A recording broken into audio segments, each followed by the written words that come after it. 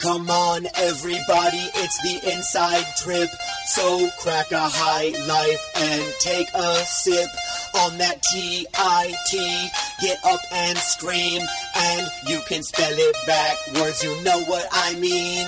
Your boy Brando in the house tonight, gonna lay it down smooth and keep it tight. When Ben Watson gets on the mic, you better get ready cause he brings the hype. It's about that time, you already know, that nasty trip, this nasty flow. The Inside Trip, that is the show. Don't wind up on your back, bro.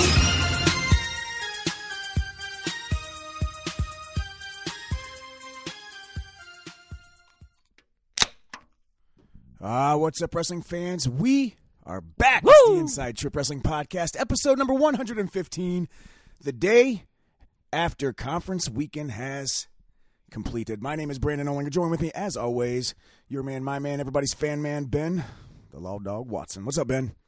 Man, I'm tired. I'm exhausted. Can you hear my voice? Woo! What a weekend, though. What a great freaking weekend. I tell you one thing, though. We got a lot of them qualifiers now to look forward to. Now, next, selection, Wednesday or whatever it is, selection Thursday, whenever I think it might be Wednesday when they come out with the rest of them qualifiers, but, man, we are so damn close to NCAA brackets. I can feel it in my boins. Your boins. I was going to say bones, and then I was going to say loins. That's it. I don't even know what a boin is, but I don't want to see your boin. I can feel it in my boins, baby. I'm here to talk to some wrestling. Ben's got boins. I'm here to talk to some wrestling. Dude, I'm geeked. I'm so pumped. I don't know, conference weekend might be, one of my favorite weekends, of the year, especially when it comes to wrestling. Look, I get the national tournament, but you start to see conference weekend. What we talk about happens at the national tournament that, dude, all these dudes everybody was sleeping on all years, have been having bad years, or just kind of taking it easy here and there, having some bad losses, maybe not wrestling to the way you think they're going to wrestle. And then they suddenly just wake up. It's postseason time. And then you got these other dudes out there that say, you know what? I'm going to catch you sleeping. Like Dave McFadden get beat by Jake Winsel, 165. He's had finals. He's had an SEC tournament. Interesting season. He's going to be a bad matchup for somebody early on because he ain't going to be a high seed. McFadden? Yeah. No, they're gonna hit him. They're gonna hit him hard. That's what I mean. He ain't going to be a high seed. I mean, he'll be a top 8 seed. Ooh, I don't know about that hot dog. Well, let's see. When you look at... here we go. We're getting into it. When you start... This is a great weight class to actually talk about this, and we're going to get into it, Ben. But when you look at that weight class, the top 10 ranked guys, Kennedy Monday went 0-2 at conference. Kennedy Monday went 0-2. He was ranked 8th in the country. All right? Evan Wick didn't even wrestle. He had coronavirus or some shit. Oh. I don't know what it was, but it was, he didn't wrestle. Dave McFadden gets beat up. So it's going to get interesting. Josh Shields obviously lost to Griffith. We're going to talk about that a little bit. I'm not sure. I'm just saying. So, and we'll talk about this later, but based on what I'm looking at, neither Wick nor who were we just talking about? McFadden are in the top 6. I can't be right. I mean, I don't know. But it's worth the conversation. Oh, yeah. We're going to talk about it. So anyway, before we do, let's take care of that business. The Inside Trip Wrestling Podcast, episode number 115. You guys can find us on Twitter at The Inside Trip 1, social media, other places, Facebook, The Inside Trip, Instagram, The Inside Trip. There's really not a lot to follow, but just go out there and do it anyway because it makes us look better. Send us an email, theinsidetrip1@gmail.com. We've gotten some emails lately. We appreciate them. Thank you very much. As for you, Larry Hoffner, I guess, we can both be right and we can both be wrong. Larry, we'll talk about that later. Our boy Larry. Larry loves you. Larry loves me. I'm on that Tuesday. He said if he was 100 years younger, he'd come out here and want to bar hop with you. I drink beers with Larry all damn He said he wanted to hop on your boins. No, stop it. Larry's the man. Anyway. We also got some reviews, though, hot dog. And for the podcast itself, you guys know where to find it. Apple Podcasts, Google Play, SoundCloud, Stitcher, Spreaker, all that good stuff. Keep doing what you're doing. Go out there, find it. Subscribe. If you guys want to download, go ahead and do it. Though, if we keep doing 3-hour podcasts, it's going to take up some space on your phone. But at minimum, just subscribe to it, listen, and give us a rate and a review if you haven't done so already. I appreciate all them listeners last week.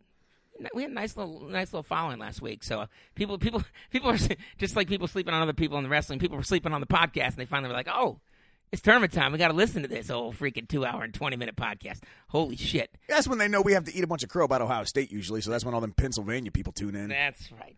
Hey, we got. But we did. Speaking of Pennsylvania, though.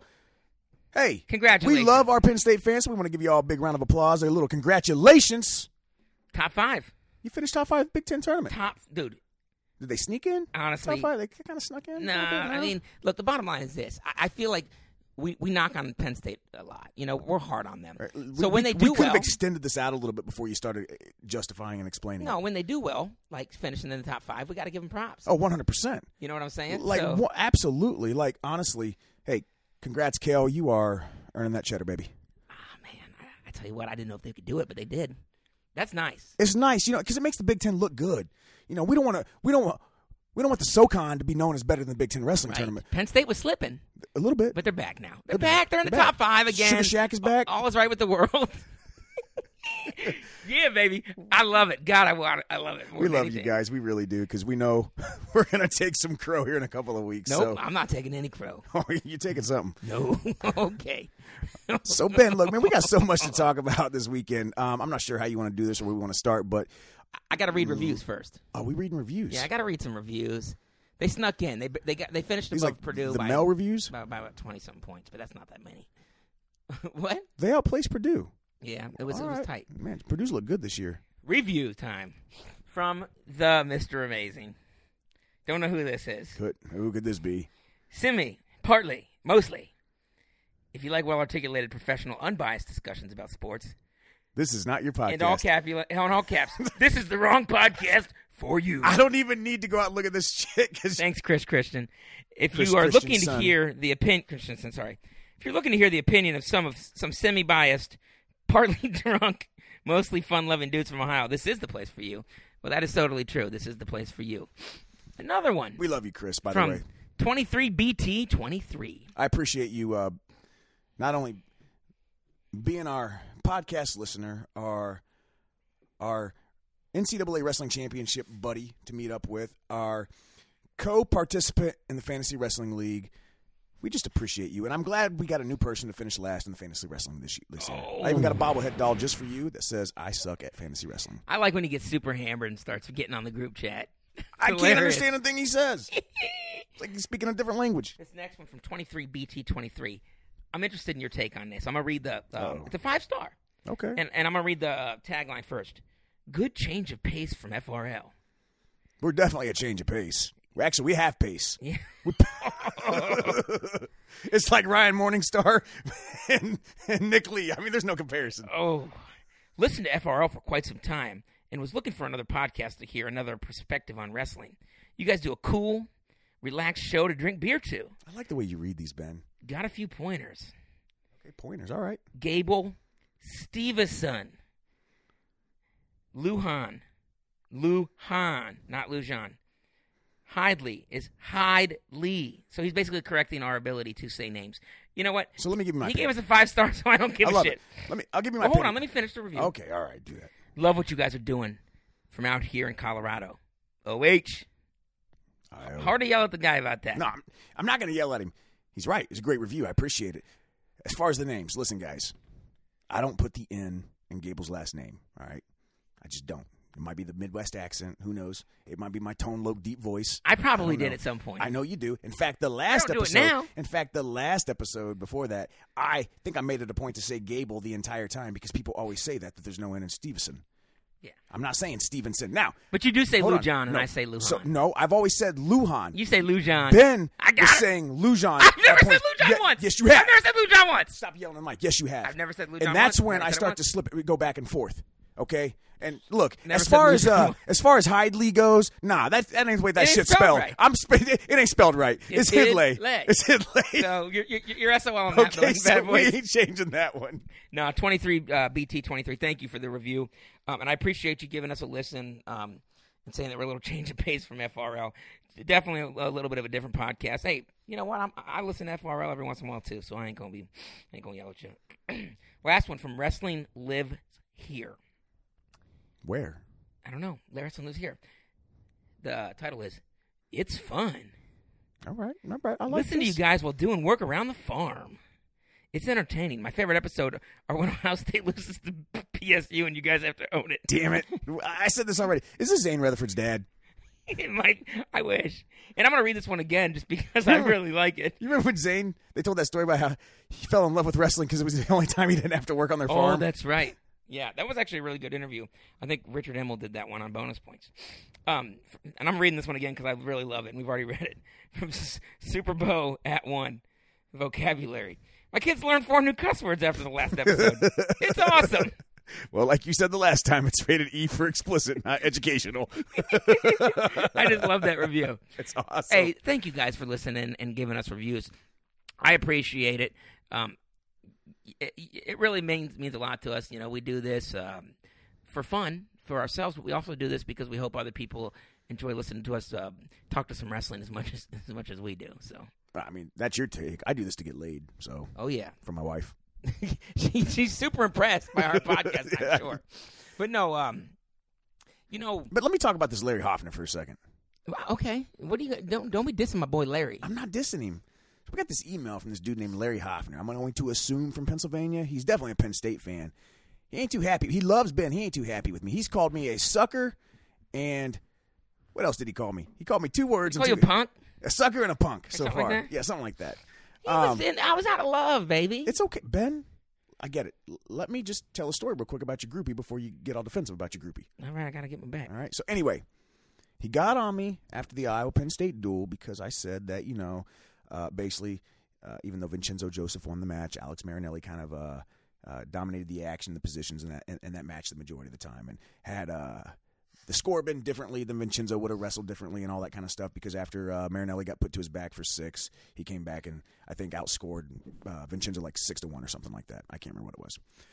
And then he didn't also like my take for picking Kimmerer either over Mark Hall. And he thinks that, that was a bad take and that ultimately Mark Hall is going to show up and win the title. And, hey, listen, Larry, you and I, we're right and we're wrong. So Michael got him the first time. Mark Hall's back the second time. But me and Larry, we got a little bet that says whoever finishes highest on the podium at NCAA's between Mark Hall and Michael Kimmerer, the other one's got to send. I got to send him a case of his favorite beer. If Mark Hall wins, is higher, he's got to send me a case of my favorite beer if Michael Kimmerer places higher. So, Larry, I'm excited. We got some. Look, I'm not going to say I told you so about Marinelli, but I kind of told you so. But hey, listen, you weren't wrong about Mark Hall. Now it's interesting. What's his favorite beer? Yuengling. It's PA, so it's either Busch or Yuengling. Larry, or a Rolling Rock. My favorite beer is actually Espolón tequila, so a case of that will be just fine.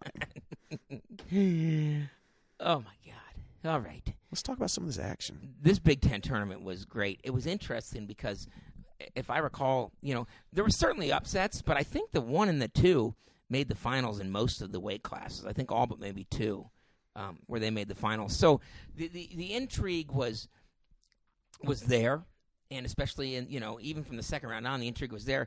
But a lot of these guys at least held serve till they got to the finals. But in the finals, we saw some action. I mean, some serious wrestling matches, ladies and gentlemen. It was a great time. I don't know exactly how you want to run this down. If you want to go by weight class and just kind of gloss over some of the ones that weren't quite as exciting, or what do you want to do? Or do you just want to talk about your favorite finals matches first, or what? I mean, I told you before we started I didn't want to do a deep dive in just the Big Ten bracket. So No. I don't want to do that as well. I think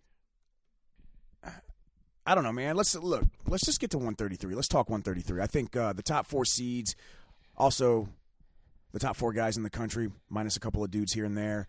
You had RBY, you got DeSanto, you got Seth Gross, and then you also got Sebastian Rivera. And this weight class, I mean, was worth the price of admission on its own.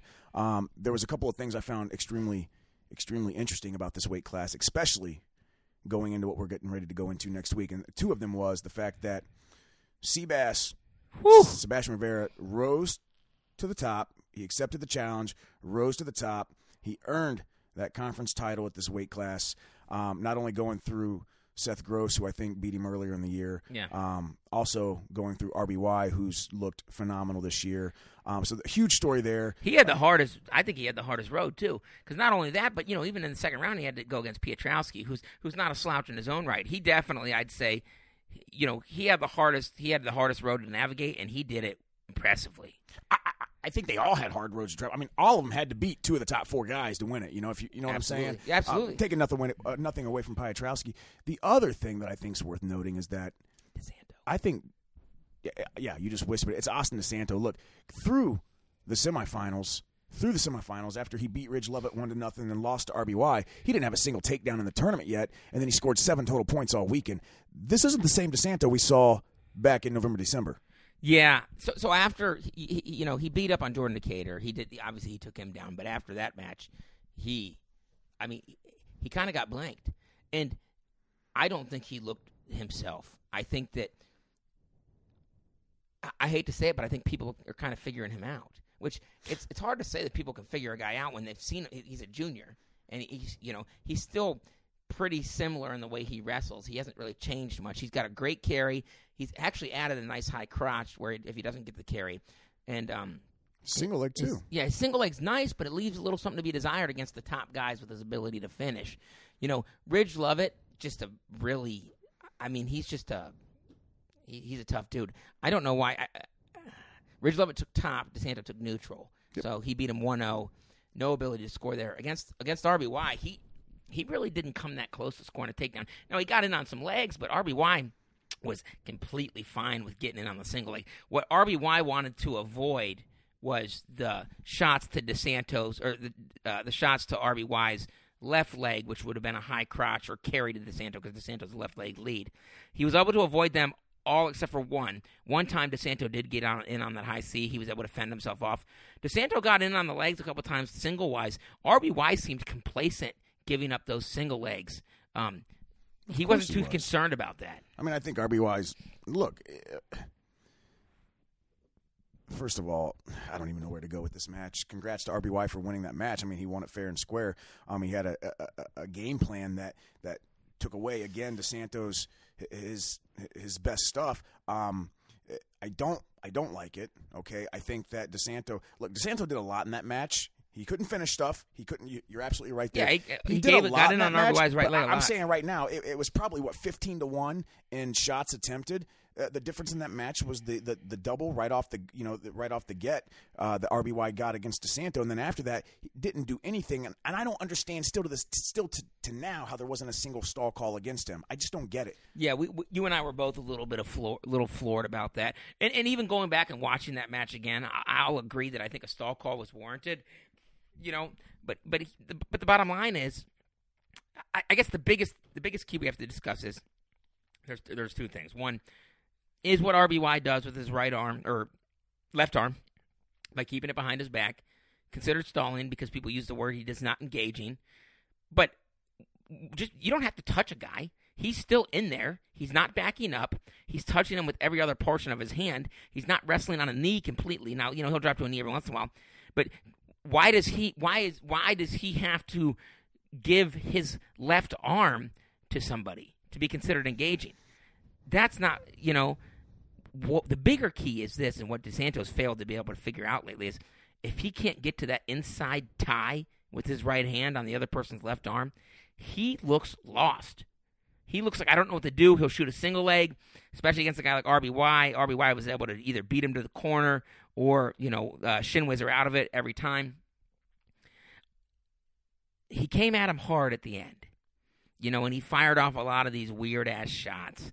And yes, I think that he should have been banged for stalling, but I don't subscribe to the camp that if you're doing everything else but you're keeping your left arm a little back, was that he you're doing stalling. Everything else though, Ben? Honestly, you said you went back and watched the match. Yeah, he was maintaining center for the most part. Yeah, but DeSanto was bull rushing him a lot. Was he?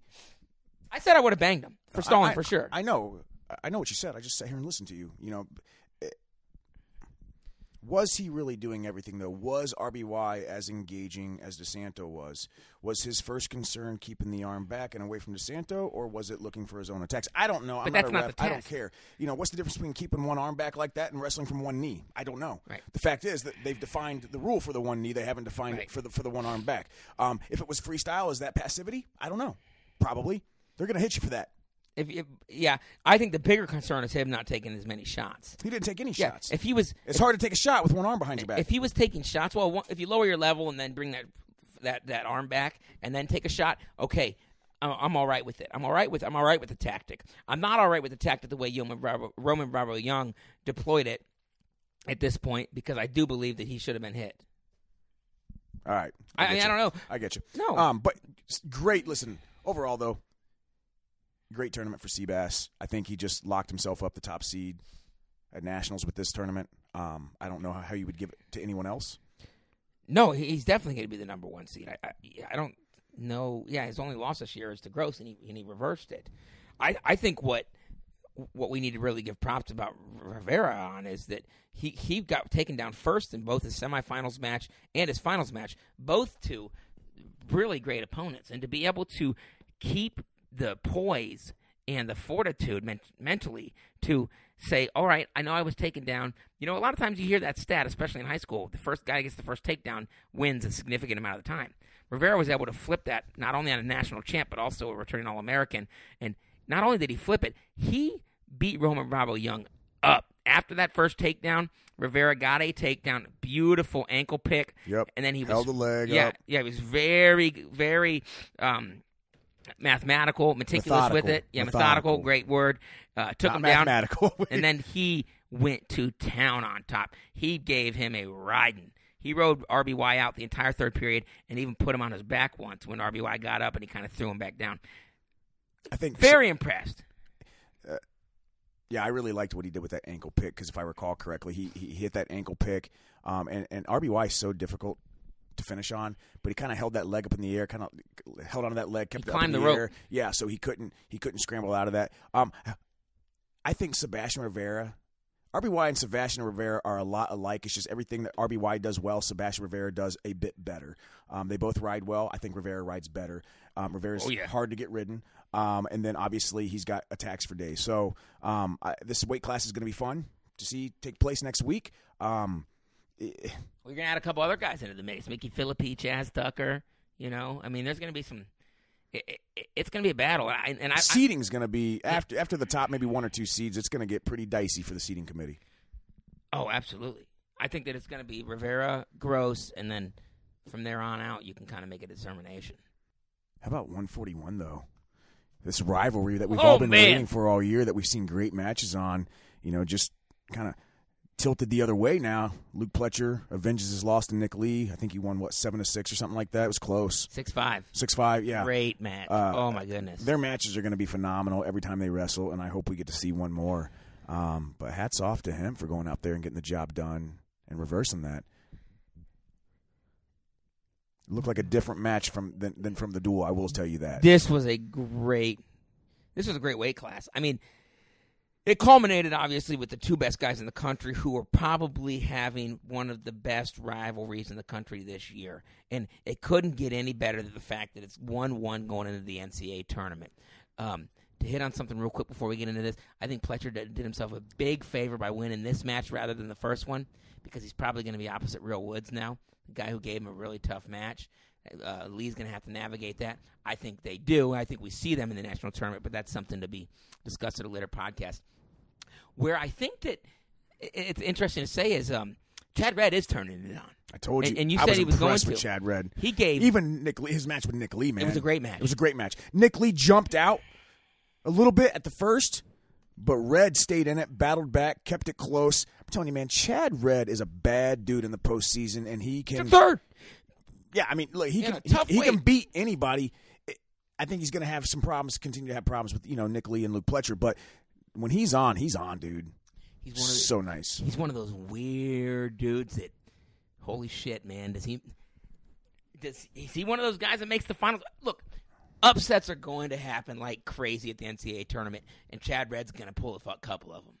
Maybe. I mean, I'm not saying he's going to beat Lee and Pletcher, but, dude, I didn't say that freaking Gabe Dean was going to beat Mymar. You know what I mean? It's one of those types of guys. Max Dean, sorry. Bo Nickel beat Gabe Dean. Oh, God. Well, we really just beat up on that. We really beat that up. But no, I was impressed with Chad Red. Goes down, then he beats Murin, and then he beats the hell out of Moran, who'd beaten him before, 12-3. He beat him twice this match, or twice this tournament, 10-4, 12-3. He really showed that, the regular season isn't a huge concern for Mr. Red. No, I mean, look, he's a scholar and an athlete. He spends the regular season studying, probably, getting that fine education at Nebraska like he should be. But it's postseason time. Now it's time to get for real. He said it's time to wrestle. It's time to wrestle. All seriousness aside, though, I think this tournament kind of showed you, one, why I had been a little concerned about Max Murin all year. Okay, from Iowa's perspective of a team title, from Iowa's team title perspective, because Max Murin, while he did finish the season ranked, third or fourth, depending on publication. I think he only had wrestled 13 matches up to that point. Hadn't wrestled a lot of marquee guys, and really only had, got his first marquee win at the end of the year. I think when he beat Mitch McKee, if I'm not mistaken. I'm going off memory on this one. In the duel, yeah. So, and then you saw this tournament where, guys like Chad Redd and Tristan Moran outperform him a little bit here.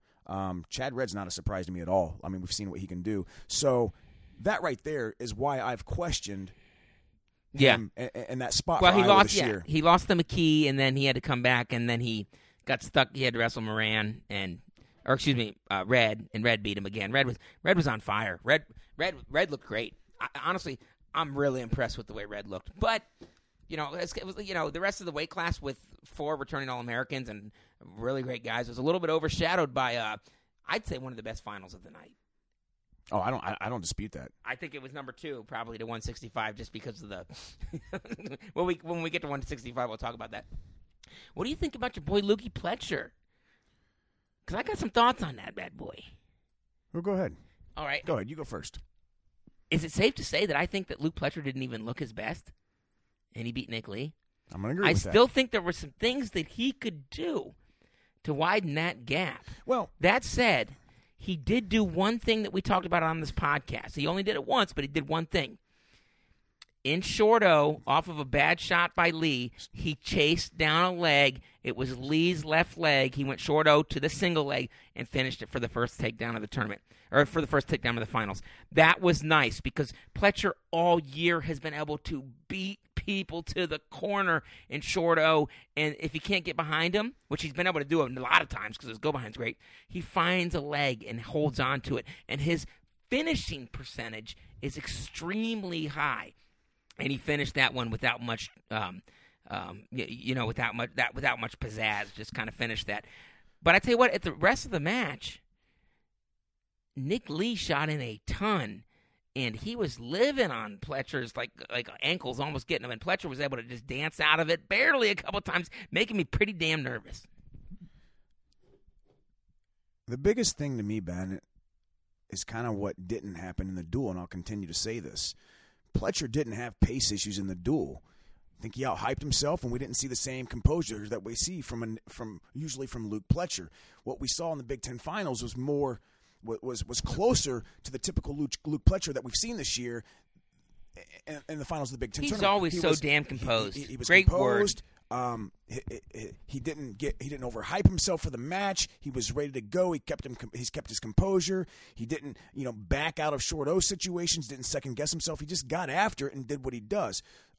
Nick Lee's going to be a tough opponent for him or anyone else all the time, and who knows how this third match is going to go. Either one of them can win it. But I will agree with you. I still think that Luke Pletcher can do things a little bit differently to maybe widen this gap. I think Nick Lee can as well. But I was most impressed with the fact that Luke Pletcher learned from that loss on the road in the duel. Okay, again, I will argue anyone. He didn't have pace issues. He did not prepare himself for that match the right way. We're going to have to argue me because I think he had pace issues. Okay, that's fine. I guess, in the last month, he must have been on that treadmill a lot, right? Hell yeah, baby. No, I think that Lee wore him down. Pletcher was able to do a little bit better job conserving energy here. Okay, agree to disagree. It was a different type of hand fight.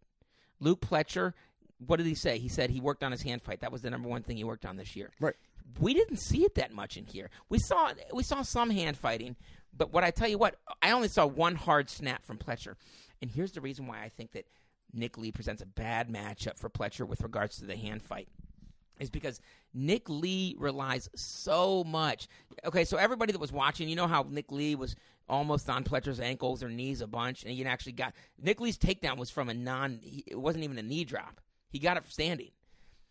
Right. Pletcher ties up with his right arm. Pletcher's a right leg lead. Nick Lee, when he staggers his stance, he's a left leg lead, and he rocks them knee pulls to Pletcher's right leg like crazy. And the way he does it, and I hate to dive in too much of the technique, is he does it off of 2 different setups. And they were really nice, and he almost got Pletcher so many times on them. Pletcher was ballerinaing out of these.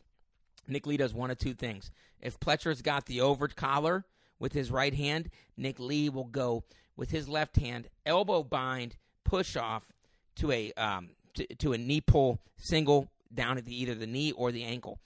And even then, if Nick Lee gets the collar tie on the left side and Pletcher goes over tie, Nick Lee will use his left arm to completely block off Pletcher's down block arm by popping it up while he lowers his level to take that shot. That's why it seemed like Pletcher was doing that, kind of like, bullfighting type thing, because Nick Lee had those angles on those legs like crazy. He caught it one time. He almost caught it a couple other times. The question is he going to get it? Because we've seen every time but once, and it was actually in this match, when Nick Lee gets in on the leg deep, he finishes. Pletcher was able to stop him from finishing early in the match when he had a split position, and they ended up going out of bounds. But other than that, Nick Lee's been able to finish his shots at a pretty high percentage as well. One of these days he's going to fall into one of those ankles. So Pletcher's got to be weary to protect his right side. And that all circles back to the fact that I don't think he can stand in there and bang with him like he wants to, because Nick Lee is so good at utilizing that over collar tie of Pletcher's to his own knee pull. Right on. Sorry. Right. I watched that match like 2 or 3 times, and I noticed, and I think that's where Pletcher might struggle. He's got to find a different way to hand fight with Lee. I think Pletcher's historically struggled, too, with being kind of heavy on that lead leg, and that doesn't bode well in a matchup against Nick Lee. Great point, Brandon. Great point. I keep going back to his freshman year when he got pulled out of red shirt and went up to 141. All year long, he struggled. He was really heavy on that right leg lead, and then he started to improve throughout the year. But even in his second loss at the national tournament that year to Ashnault from Rutgers, I vividly remember, just kind of tapping. He was beating Ashnault. I said, look, he was beating him, and I said, he's too heavy on that leg. He's too heavy on that leg. And sure enough, that's how Ashnault won the match. And he's got the end of the match. He's gotten better at it, but it is something where it doesn't stylistically with a guy like Nick Lee. It's really a disadvantage for Pletcher. So I'm really looking forward to what I hope will be a rubber match, the third match at Nationals. But I think one of the important things that you noted, Ben, and this is where I'm going to disagree with you, is the fact that what it does is it puts Pletcher opposite side of Woods, and I do think Real Woods is a guy that can beat anyone in the country, Nick Lee and Luke Pletcher included, and still has a shot to navigate that bracket and make the finals. So, well, I'd rather be on the opposite side of him then. 100%. And that's why I'm saying that's the important thing that this win did. So you're right, winning the second match, yes, he won it when it counts because it's going to count for seeding purposes. And Real Woods is absolutely the real deal. And he's got a chance to beat a guy like Nick Lee who, while having great accolades, I think he's finished, fifth or sixth twice? Fifth twice. Okay, he's finished fifth twice. He's shown his moments, some head-scratching moments at the national tournament, the past couple of years. So he's shown a tendency to be able to kind of, drop a match when he shouldn't have. Last year, I would say it was the Dom Demas match that he dropped. That was kind of a head-scratcher. Demas beat him 13-9. His other loss last year was to Joey McKenna. Nothing wrong with that loss at all. The year before, Jaden Ironman ate him up at the national tournament. And he was young. That was a freshman. Well, he also got pinned by Ryan Deal, if you let me finish. So he's shown a that was early on, wasn't it? It was first round. So he's shown a propensity to lose some head-scratching matches at the national tournament. And I think that's something that he and his coaches are going to have to focus on and overcome this year to make the finals. I forgot he lost first round to Ryan Deal. I remember that match. That was crazy. Yeah, I think he's like I said, he's not a little pup anymore, a young pup. I'm excited to watch the match versus him and Woods, though. I'm assuming we'll see it. That'll be great. I hope so. I really do hope so. I think it'll be a great match. Pletcher did win it when it counted. 2 things. One, we're hearing a lot of people talking about how Pletcher should have been hit. Pletcher should have been hit for stalling at the end of that match. I've got some thoughts about that. Look, the bottom line is Pletcher ended up on a leg, and they went out of bounds with 13 seconds left off of a Pletcher shot. And then Pletcher played defense for 13 seconds. Why would you hit him for stalling? Because they'd both already been hit. That would have put it into overtime with 13 seconds of Pletcher playing a little defense. I don't think it was warranted. RBY played defense for 6 minutes and 52 seconds. So I don't agree with the people that think he should have been hit for stalling. So we can move on from that. And the second one is the Penn State fans booing Pletcher as he both was doing his interview and got on the podium. It is what it is. I mean, that's fucking classless. It is what it is. I mean, fans do that. We all get hyped up. We all get, a little over the top and stuff. I don't agree with it, but it happens. I don't know what to say other than the fact that hopefully they get to boo him when he's standing on top of the podium in March next week.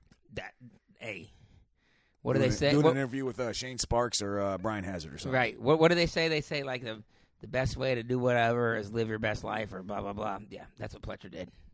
Something like that. Never heard anything Whatever like that. Let's we'll go with it. 149, man. A rematch of a match that took place earlier this year in the finals. Lugo, Sasso. This weight class in general throughout the entire country, all conferences, is just FUBAR. If you want my honest opinion, it's absolutely FUBAR. Seeding is going to get funky. I think Lugo locked up the top seed. There's no disputing that. Yep. But from there, it is wide open. Dude, it's anybody's guess after Lugo, right? Look, Sasso's got a case. Austin O'Connor's got a case. Brock Mahler has a case. Matt Kolodzic undefeated, and I get that he probably doesn't have a case from the criteria. But I tell you what, I don't want to run up against that dude early. No, I think. And that's the thing, and we've mentioned this before, Ben, is that, look, even though there is a seeding committee, there is criteria for seeding. There is legit criteria. There is components to it that hold numerical value, and there are rules behind it. So Matt Kolodzic is going to get a seed probably somewhere around the 5, 6, 7, and he's going to be a bad matchup for somebody in the quarterfinals. Yeah, the 3 seed sucks. So, the Wrestling Nomad, Daniel Lobdell, put out an article today where he kind of broke down some seeds, but and it's on Flow Wrestling. I suggest you go check it out. And he kind of lists the criteria here. So the criteria for seeding at the NCAA tournament, there's a number of different ones. Head-to-head is 25%. Quality wins is 20. Coaches rankings 15. Common opponents 10. Conference placement 10. RPI, which you kind of described, is 10. It's RPY is your winning percentage, your opponent's winning percentage, and your opponent's winning percentage. And then win percentage 10. So those are all the things that go into it. So and coaches rank. Yeah, and coaches rank. So there's not just it's not like people just get into a room in high school and and seed these tournaments. You're not hearing guys say, "Well, my guy only lost to this guy by 1 point." Right. So it's you're going to see some seeds that you might not agree with, but you know what? By the rubric, that's the way it's going to work. And at 149, we're going to see some interesting seeds. I tell you what, Brayton Lee did himself no favors. None at all. And I was completely wrong about him. I'm pretty sure I picked Brayton Lee to win this weight class this weekend. Yeah, dude, and we're I was all wrong. 100% wrong. And honestly, it was the first time I really got to watch him extensively in more than a match or two. And look, his bottom he's going to be a great freestyler, but until he figures out his bottom deficiencies, I mean, honestly, you might as well call him Brayton Jordan to be truthfully honest, because his bottom deficiencies is going to hurt him a lot. Yeah. Yeah, and against a guy like Colin Purinton who can ride, Colin Purinton, grizzled veteran, senior, was able to go out there and beat him in the finals for third and fourth, 3-0, after Lugo beat him 4-1. Lee didn't have his best turn. Lugo rode him the entire second period. Oh, yeah. Lugo, a guy that's not known for his riding skills, let alone, turning skills, rode Brayton Lee for the entire second period. That's when you have an issue. Right. There's going to be some problems. Can he get on the podium? Yes, but I think we've talked about this a lot with a guy who was much better than Brayton Lee is at this time. No offense to Brayton Lee, but Micah Jordan last year couldn't win an NCAA title. We asked the question: can you win an NCAA title if you can't get off bottom? And Micah Jordan came pretty damn close to doing it, but Brayton Lee is not Micah Jordan right now. I'll tell you that much. It ain't even close. Definitely not on his feet. I mean, Brayton Lee's basically wrestling every match almost like he's down 1-0, especially against elite guys, because elite guys are going to be able to get out from him or ride him if he does choose down. So you're kind of approaching each match already down a point. Right. And that only hurts you against the top-level competition we saw this weekend. And you're right. He did himself no favors. How about Pat Lugo, though? He did himself a couple favors. Number 1 seed at the NCAA tournament, coming on at the right time. I tell you what, he was impressive. He's not going to blow people out. Now, he did beat Purinton 11-3, but, he's not going to be the guy that goes out there and majors and tech falls top, All-American type guys. But what he is going to do is he's going to find that takedown. He grinds out wins, man. And he just went. He said, "You know what? This is what he did," and I really am impressed with this. He said, "I can't shoot on Sasso. Not that he can't, but shooting on that's Sasso, what he wants. Yeah, that's what Sasso wants. Yeah, I can't shoot on Sasso because that's how he takes me down. I'm just going to go double unders, jack him up, literally throw it by, and take him down." And that's what he did. And he beat Sasso. Sasso, a gentleman who got 0 takedowns this tournament. I'm not surprised. He didn't have a takedown, and he made the finals. He doesn't need a takedown. And almost won. So that's why I want to ask you this question. More than any other weight, does this weight class even matter who's the number 1 seed is? No, it doesn't. Just throw him in a pot, baby. After that, you've got 1 loss O'Connor, 1 loss Mahler, undefeated Kalajic. You got Sasso. You got Brayton Lee. You got Bula Wallen. I mean, Matt Kalajic's pretty good. That. Yeah. I mean, you said him. I said him. I mean, and then you start getting into other guys who Kane Story and a bad wrestler that are just as every bit as good that can cause problems. So does it really matter in this weight who the top seed is? Probably not. The best thing, though, is to separate Lugo and Sasso, right? Yeah. You have to. You got to separate Lugo and Sasso. Well, yeah, because Sasso's got 2 losses on the year. One to Brayton Lee, 3. which he avenged. He lost to Brent Moore. He lost. Brent Moore. He's got 3. Ooh, that's gonna hurt. It's gonna hurt. But he avenged it. He avenged it. He got beat by Lee, avenged it. He beat Lugo, then Lugo beat him. Austin O'Connor only has 1 loss on the season. He lost to Pat Lugo at the Midlands. Brock Mahler only has 1 loss on the season. He lost to John Jensen from Wyoming. And then you got guys like Bula Wallen, who I think's got 2 losses, maybe 3. I know he lost to Mahler. Who did you say that had 1 loss besides Lugo? It's Lugo, O'Connor, and Mahler all have 1 loss. O'Connor lost to Lugo. Mahler lost to Jerron Jensen. How do you see Sasso above that with that Brent Moore loss? Well, again, that's where it's going to get. That's where that equation, that rubrics, that formula is going to come into play. But does it really matter who the 2 and the 3 is? I know. The difference is the 3 may get Kalajic in the quarters. Right. So it does matter. But I mean, so there's going off on tangents now. I like it. There's 2 things I'd like to talk about. Back to this bracket. One, Colin freaking Purinton, senior dude that's like just, 12 and 15, 15 and 5, 8 and 6, 18 and 9 this year. Just came out of nowhere and has just had a really nice season. That's got to feel pretty damn good that a guy like that puts in the work, believes in himself, and finishes 3rd in the freaking Big Ten over a guy like Brayton Lee. And 2, unless you have something to say about Colin Purinton. No, finish your points first. No, 2, what about that danger call potentially in the finals? I thought that, look, I tweeted out, and I'll stick to this, Sasso didn't do enough to win that match. The danger call was close. Do I think that it was worthy of giving the points? Yes. I think if you watch that match, it probably was worthy of giving the points. But you know what? It's hard to argue that Sasso deserved to win that match when he hadn't got a damn takedown all tournament. He'd ride Lugo like a dog, though. We can sit here and, honestly talk about officiating all day long. That's a separate podcast in itself. My biggest thing is I just don't think things are called consistently in this entire tournament, this entire weekend of conference tournament. I couldn't figure out the back point rules. I don't know when. Oh my God! I just don't understand. Who was it? When a guy is on his back and they count swipes, and when not, because it was it was Quincy Monday and Josh Humphreys' match in the EIWA finals that I was just baffled by. There was the match with Taylor Venz and Aaron Brooks. I was just baffled at. There was this thing right here, so I don't get it.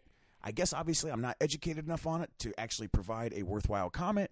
All I know is it's confusing. I don't like it, but there were multiple times there I thought a guy was on his back long enough to where, whether it was danger or the fact that the other guy just had control and put him on his back, that there should have been swipes. Like Taylor Venz and Aaron Brooks, you counted. You slowed it down in slow motion and counted 4 seconds. How was that not? And then also Humphreys Monday. Quincy Monday. That was crazy as well. Yeah, I know you said that. That's crazy to me. It's insane. Go back and watch that Humphreys Monday match. What the hell? How is that not back point? How is that not 4? They didn't even go for 2 on that bad boy. I don't even know if the guy counted. What the fuck? I don't get it. So it was frustrating. So I guess the rules changed. I don't know, but there's just too much inconsistency. I guess the rules changed. So yeah, but you know what? That's Ben, sit down, strap in, get used to it. That's going to be what Sammy Sasso's like for the next 3 years. Here's the bullshit about this whole damn thing, and it's not just this match. Having the officials review their own calls is fucking stupid. Just get rid of it. We've said that every year. It wastes too much damn too much time. Just get it. If you're not going to have a third party review it that has some fucking nuts to be able to actually make a decision to overturn the ref, then I'm done with it. Because I'm done with these refs just going and reviewing their own call, literally taking 30 seconds or 5 minutes and then coming back with the same damn call. You know what? Have some freaking integrity to make the right freaking call and say that you got it wrong, because you did this weekend. And I'm not talking about the Sasso-Lugo match, but those damn back point matches, both of them were reviewed. And the fact that you did not call back points on either of those, the Monday Humphreys match or the Vans-Brooks match, means that you don't deserve to wear those stripes. I would be the worst. How embarrassed should you be? Secondary ref in a match ever, because I'd be like straight up, hey, nope, stop this, bro. That's a shit Yeah, call, come man. on now. You done fucked that up. Yeah, I'm going to need you to review that. Yeah. Okay, like, seriously. that's bad. We're going to go to the tape because you fucked that one up. Ref number 5 and ref number 12 at the Big Ten tournament I thought was awful all Oh, weekend. my So God. just putting that out there. But anyway, Hey. but that's Sammy Brandon, Sasso, man. Dog shit. Yeah. Those refs were dog shit. Dog shit. But that's Sammy Sasso. Get I'm not used to even it. mad about this one. I'm just saying that's going back. You said he didn't get a takedown the entire tournament. Right, I'm not even mad about this one. And the swipes and stuff like that. That's going to be Sasso. We're going to be frustrated with him for 4 years. He's going to do great things. We're going to love him, but we're going to have a heart attack before it's all said and done. That's Sammy Sasso. Like him versus Yaya. Yeah. So, moving on to 157. A little bit different vibe this year in the Big Ten than we're used to seeing. We're used to seeing some really, really stacked weight classes with wrestlers with tons of accolades. This year, it's been a little bit different in the Big Ten as well as across the country. Ryan Deacon continues, though, to go out there and show that he has made levels, like multiple levels in jumps this season. Looked dominant. I think he won against Kendall Coleman 7-2 in the finals. I think that's what it was. He looked really good, but aside from that, there was still some interesting things. One, I know you got something you want to comment on. I'm going to comment real quick as well. Peyton Robb. I'm just going to mention Peyton Robb real quick from Nebraska. I like him. I hadn't seen him much this year, and I'm more of a stats guy anyway. But after really getting to watch him in 3 or 4 matches, man, Peyton Robb is going to be a real treat, a delight to watch over the next few years. This dude, he's got no conscience whatsoever. Dude's a straight savage. He's a banger too, right? He went double over toss against Kendall Coleman, I think, in the first period. 0-0 match in the first period. He goes double overs and tries to throw him. Fights back, still loses the match eventually, but it's a good match. He's going to be so good, dude. They've got a good one there. A guy that I feel is going to be one of those guys that's kind of overshadowed throughout his career by all these other dudes, the big names, even though he's a big name too. But he's going to wreck some people and get multiple All-Americans and maybe on top of that podium a time or two. Absolutely. I'm glad that you brought that up. Look, I really like Peyton Robb. I like him a lot. I think he's an excellent wrestler. He hasn't quite got the big win this year, right? We got real close against Hidley. Is it Hidley? Did I get it right? Hidley. We made the decision. Oh, yeah. We changed his name. It's Hidley. It's spelled Hidlay. And he'll battle, but you know what? Really nice performance taking third. Really nice performance taking third at the Big Ten for his first Big Ten tournament. Another freshman, though, Brandon, a dude who is kind of overshadowing Peyton Robb, who's had a really nice season. Kendall Coleman, really, really nice job. Actually, and you know what? Robb did get kind of that big win finally. Yeah, beat a guy, Caleb Young. Yeah, I was just thinking. I was like, yeah. I'm sorry, I forgot about that. Yeah, but before then, we hadn't really seen him against the top tier guy. But he had looked good all year.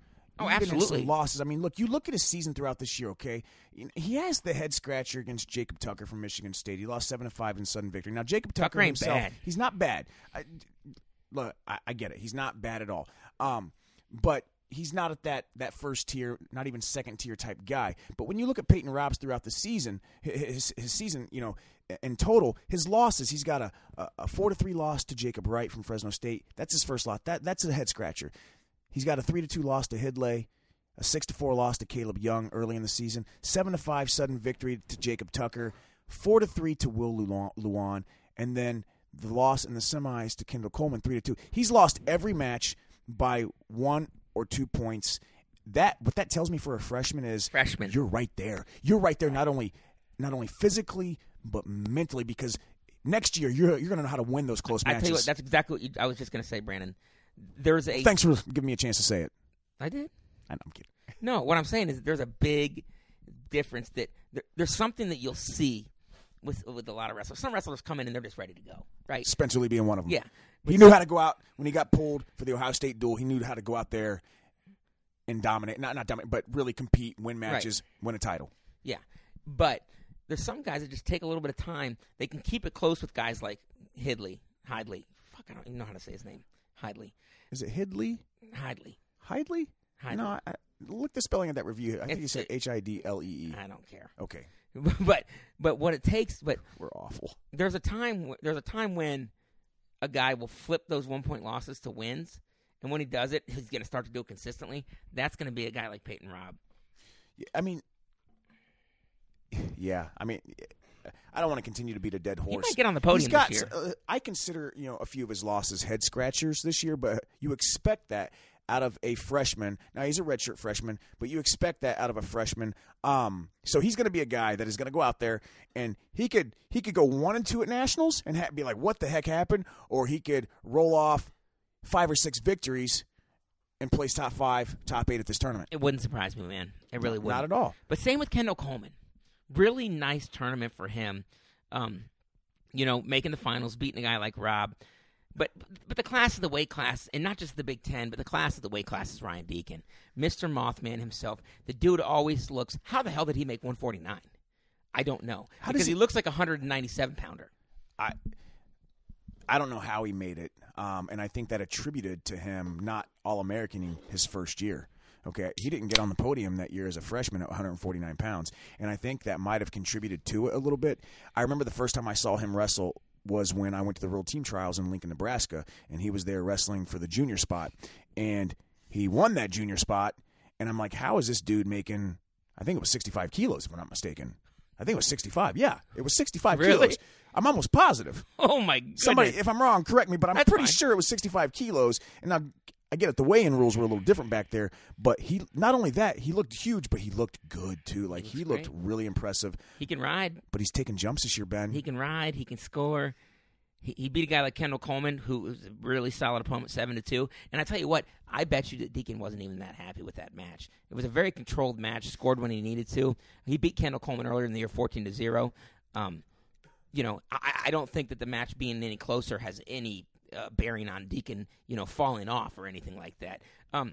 Deacon's the complete package at this weight class. Yeah. He absolutely is. What Storniolo did this year is, I don't think they wrestled him at Midlands. He did not wrestle at Midlands. Storniolo was saying that he was a little banged up, and he's one of those guys, Deacon, that just wants to go. Yeah. Always. Storniolo had to tell him, you're not wrestling Midlands, to give him a break, because he's just a freaking... He's one of those guys that will run through a brick wall if you tell him to. Had he wrestled Midlands, his schedule would have been just absolutely nails, like absolute nails. When you think about what he did at Cliff Keen when he went out there and he pinned Ja'Cory Teamer, who I think won the Pac-12 at 157. He dominated David Carr, who won the Big 12 at 157, beat him 9-3. And then he dominated Hayden Hidley, who just won the ACC tournament at Cliff Keen. I'm sorry. I haven't beaten Ja'Cory Teamer 8-5. Oh, he didn't pin him? Did I get that wrong? No. Again, I'm going off memory here. So, it's okay. Okay, it's okay. Sorry. I thought he pinned him. But anyway, no, you get the point I'm making. No, but yeah, exactly. All right, he had an impressive run. And everybody he's wrestled this year, he makes look they just look helpless. Helpless. I think the biggest thing is they look like they don't have an answer for him. Right? Like whatever he does, they don't have total package, man. They don't Top, have bottom, an answer neutral. for him.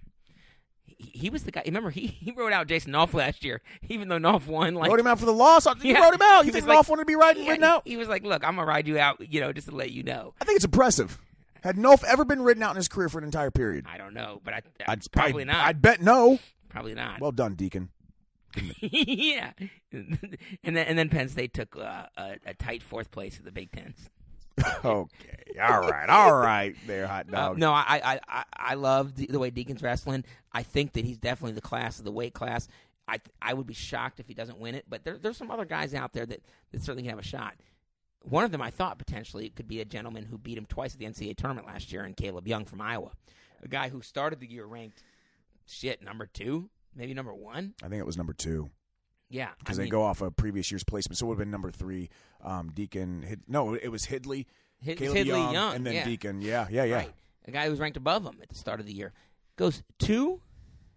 No. 0-2. Yeah, he goes 2 in barbecue. Oh, yeah, 0-2. He loses to Barone. He loses Barone. He loses to Rob, 3-2, and then loses to Barone, who certainly is a good wrestler. Okay, Barone is a good wrestler. Barone's a guy you don't want to meet. Right. You don't want to meet in a situation where your butthole's puckered up. Yeah, when you're not feeling good about yourself, Barone is a guy that could win. But I wouldn't have picked him over Caleb Young. And Caleb Young just was not able to get anything going, man. He looked like he was diving at legs. If he was getting in on them, they weren't great shots. He did not look impressive. He looks like something's catching up to him. I've been saying the weight cut I'm concerned with all year. His cheeks are sucked out. I've got some concerns about Caleb Young.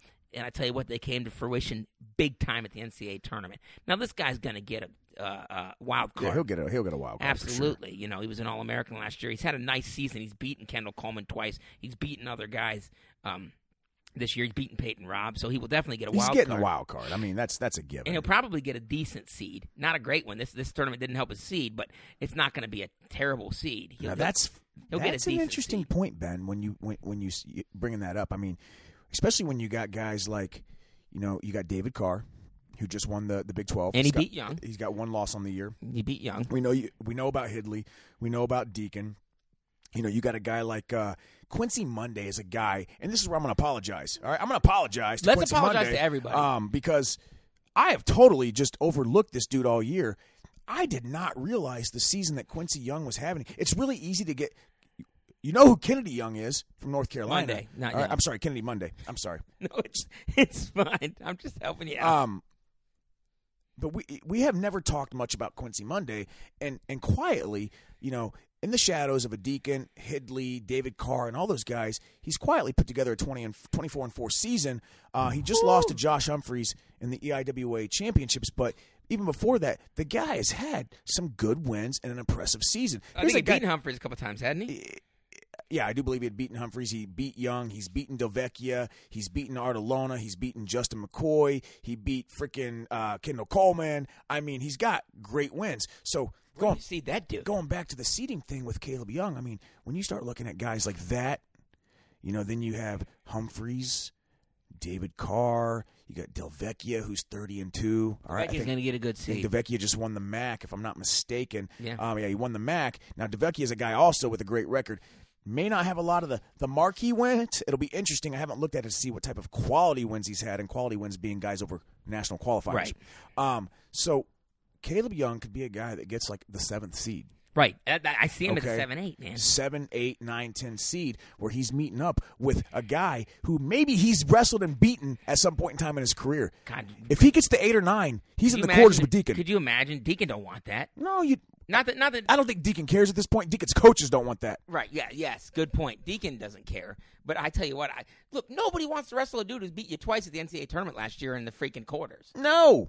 If you're the 1 seed, you want a little bit of a walk to the semis at least. Yeah. Give me a little bit of a break here now, hot dog. I want Logan Parks or AC Headley or somebody. Right. That's what I'm saying. Elijah Cleary. I want a guy that didn't qualify. I want him in the quarters. Yeah.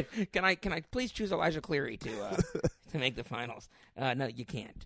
But, anyway, the point is Caleb Young going 0-2 is going to mess up some seeding a little bit and make the quarters rather interesting. I don't see him doing that well, man. I've watched his – I have some stock in him because he's on my fantasy team, so I've watched a lot of his matches, and I've seen I don't think that Iowa can't count on a ton of points from him. They can't count on a ton of points from Young. I don't think that's a terrible thing to say. I think last year, he had a great season last year, but last year, if I remember correctly, I don't think he really had what we would consider a bad loss, minus to Eric Brown. I think Eric Brown did beat him last year. Yes, Brown got his number now. Brown's a guy that, like I said, you don't want to meet Brown in a situation where your butt's puckered up. You don't, right? Because he's a Brown's grizzled veteran, great wrestler. But you just don't know which Caleb Young's going to show up, and even if he is dealing with a weight cut, which I'm sure he is, Ben. Look, I'm sure he absolutely is. Tom Brands and the coaches have said before that when Caleb Young doesn't get after his attacks, doesn't get onto his offense, that's when he struggles in matches, and we haven't been seeing that lately, and he's been struggling in matches. So, again, you don't know which one's going to show up. It'll be interesting to see, but it's going to be a seeding nightmare. Shit, maybe he wins the tournament. Who the freak knows? Take us into 165, man. The Bull and Meatball. My God. First, I'd like to give a how fun. Oh, I could. This is one of those matches. Those two guys where I could literally just watch wrestle all day, every day. Are you kidding me? I mean, are you kidding me? Is with there their match? anyone? It was 3-2, and it felt like it was 14-13. Look, I'm going to say this, and I'm not saying this. Look, we love Vincenzo Joseph. All right, I will tell you that we do. He was on our podcast, one of the best guests we've had. The dude. I feel like he's been overshadowed by some of the greats from Penn State the last 4 years. Really do like Vincenzo Joseph. Is there anybody, though, in the country with bigger balls than Alex Marinelli? No. Honestly. There's not. There can't be. I don't know how the dude fits in a singlet. Dude, that match was awesome. So, technically, we can break it down a number of different ways, but the bottom line is this. Alex Marinelli would shoot in, Cenzo would block him, and then Marinelli, even while he was on his knees, was trying to go for the double or the over-under lock. He wants to get there. What are you doing? It's like dancing around in that fucking thing. He's like, look, I'm going to show people that, that last match was a fluke. What is I'm going to show my better than you upper body. I got to believe Tom Brands in his head is like, son, what are you doing now? Hold on. What? Oh, my God. And then Cenzo launched him. So they got in that body lock. Yes, they got in that body lock position. Where Cenzo stepped around. And that's the thing. Cenzo steps around, which puts him in an inside trip position. So he tries to go like over under like an outside trip body crunch. Yep. And Cenzo goes, son, I got these hips. And then he hipped him over. And I swear to gosh, is this the one where they both was this in the third period when Marinelli went for the trip and Cenzo went for the lat drop at the same time? It was kind of a lat drop, but kind of an inside trip. Yeah, I mean. Because Marinelli was going for something, he was going for something. Those weren't even real moves. It was just two dudes throwing each other, and Cenzo throws those hips in. I've never seen a more violent hip throw. I don't think we realize how strong Cenzo's hips are because he throws his hips in, and Marinelli, who had a body crunch on him, goes almost to his back, and then he gets his dick down to the mat, belt buckle to the mat, and gets out of it. No points. But I tell you what, the crowd went crazy. Right. They were like, ooh, crazy. La. Everybody was just going nuts. The funniest thing about this match was right before that, they got into an over-under tie, and they were kind of circling to see what was happening. And then the crowd goes crazy. Yep, they go nuts. Nothing happened, but everyone's like, yeah. They were just like, crowd was going nuts about those two. Sorry for yelling in an over. That's fine. In an over-under position. They both want to be there.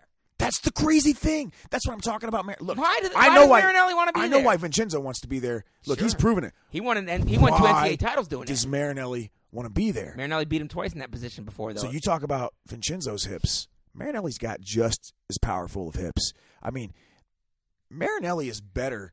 This is going to sound dumb. He's better than we give him credit for because we think of Marinelli. What do we think of?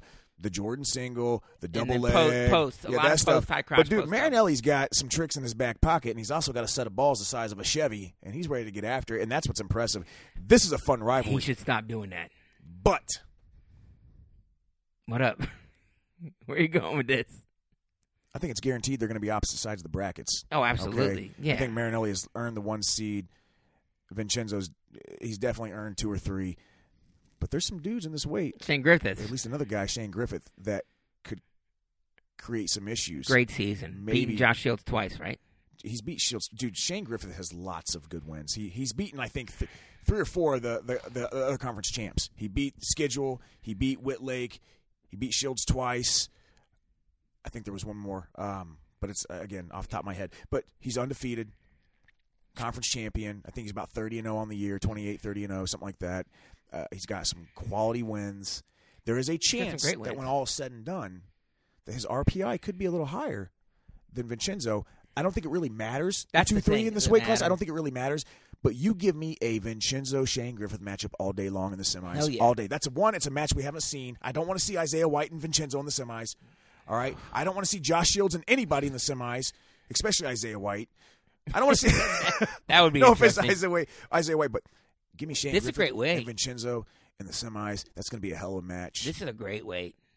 And then not to take also, Ben. Yo, Evan Wick. What was the other news that came? Yeah, talk. Evan Wick, I don't know anything about it. I know he obviously weighed in and defaulted first round to Lemley from Indiana, which means he was not healthy enough to the point. Step on the mat. Yeah, he was not healthy enough to the point where he couldn't even wrestle to make like the semis and then default to like get a guaranteed spot. Now we obviously know he's going to get a wild card bid.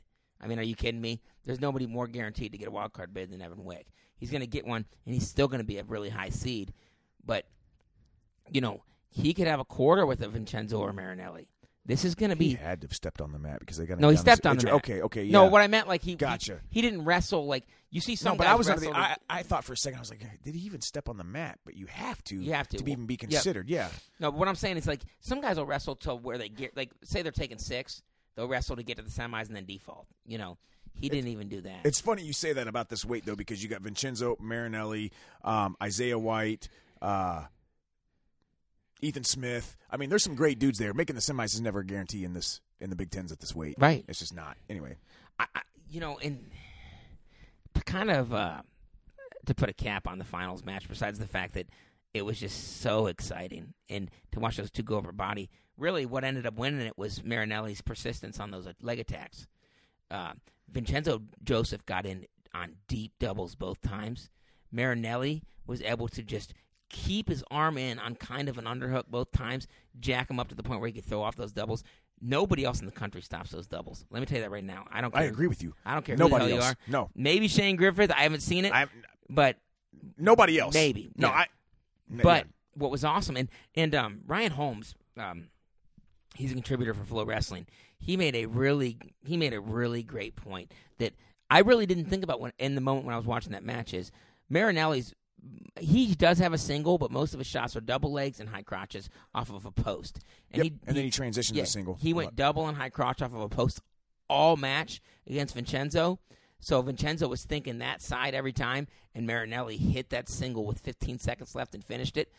I really, truly think that, and I'm kind of disappointed in myself that I didn't think about that until I read what Mr. Holmes said. Yeah, I'm a little pissed at you, man. I know. I should have thought about it. Up. Was that, you know what? What am I paying you for? He didn't bait him or anything, but all of those shots to the other side opened up that single leg, and it was a Jordan single, get on the feet, finish quick, beautiful shot for the bull to finish with time running out. And, man, he won that match, and he shows that he is much better than his 2 NCAA finishes and that he's a legitimate title contender. Of course. I know, but of course he is. Some people say he chokes at the NCAA tournament. I just don't see it this year, guys. Maybe he does, maybe he doesn't. I don't know. I'm not in the kid's head that much. He's gone 6th and 7th. They both lost freaking in his 2 years. What's his face last year? Oh my goodness, Mackay, yeah. Yeah, I mean, last year he lost to Mark Steller and Mackay. Look, it is what it is, but dude, he's every bit the talent to win the title. He's got to put it together. But this weight class, Ben, it's going to get batshit crazy, especially with seedings, and I'm going to tell you why.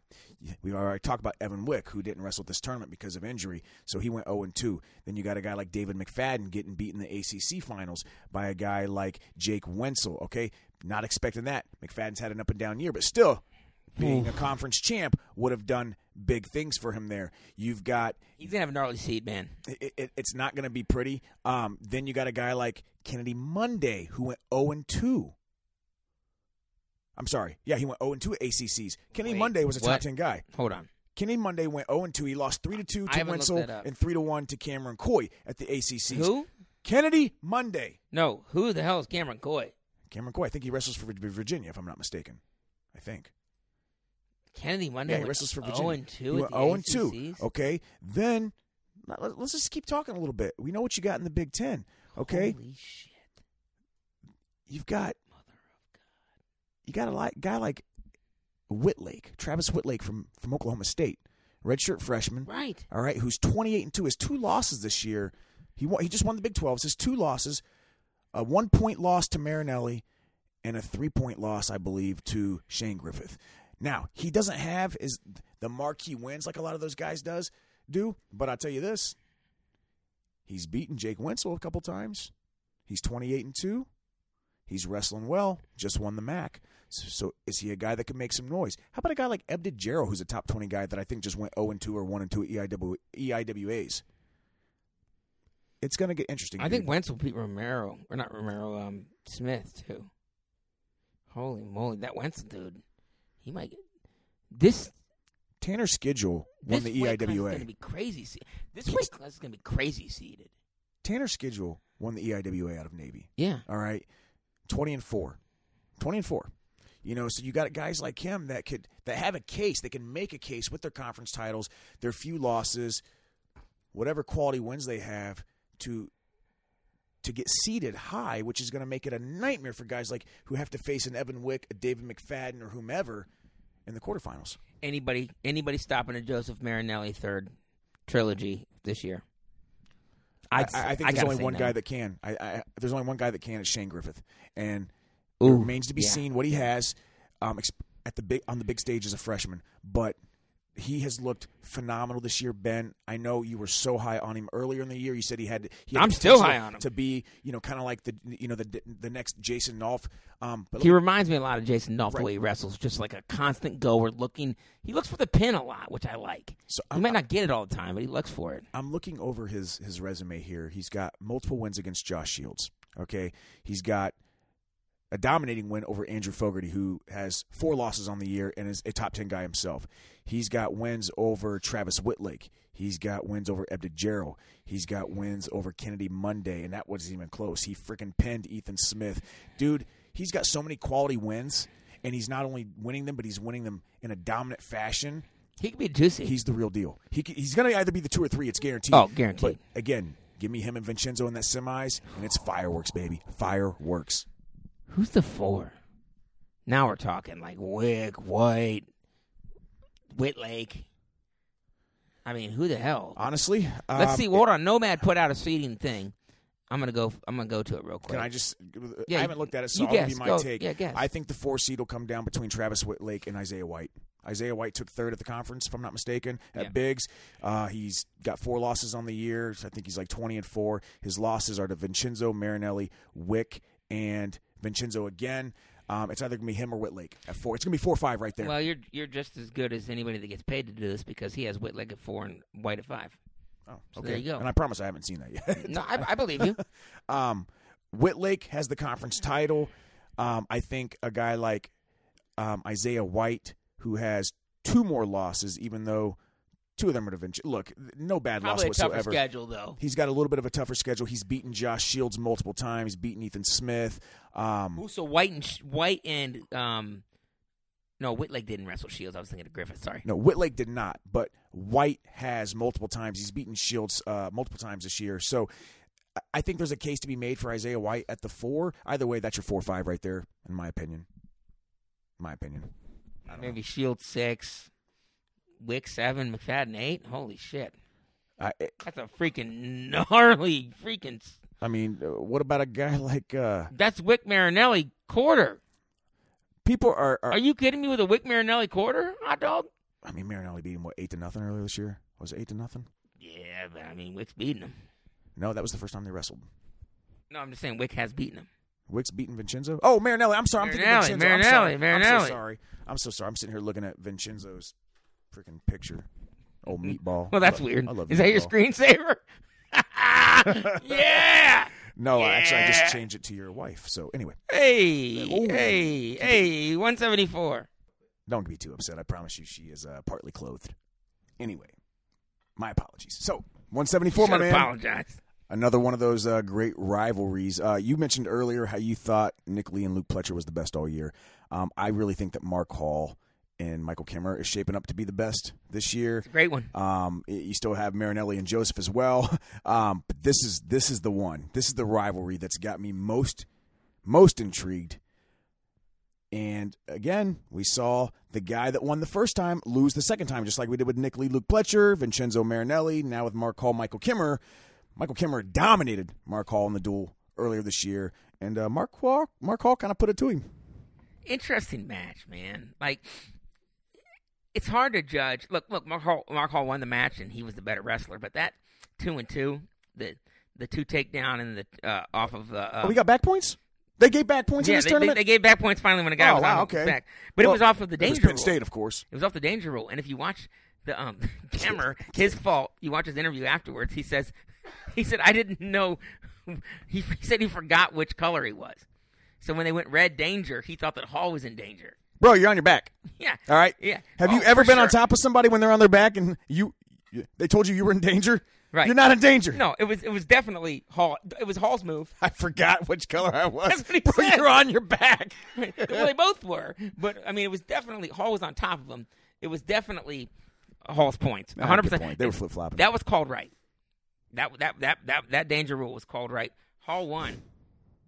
But Hall, if you watch his post-match interview, I don't think he was too happy with the fact that he gave up a takedown late to Kimmer, and Kimmer was coming on to him late.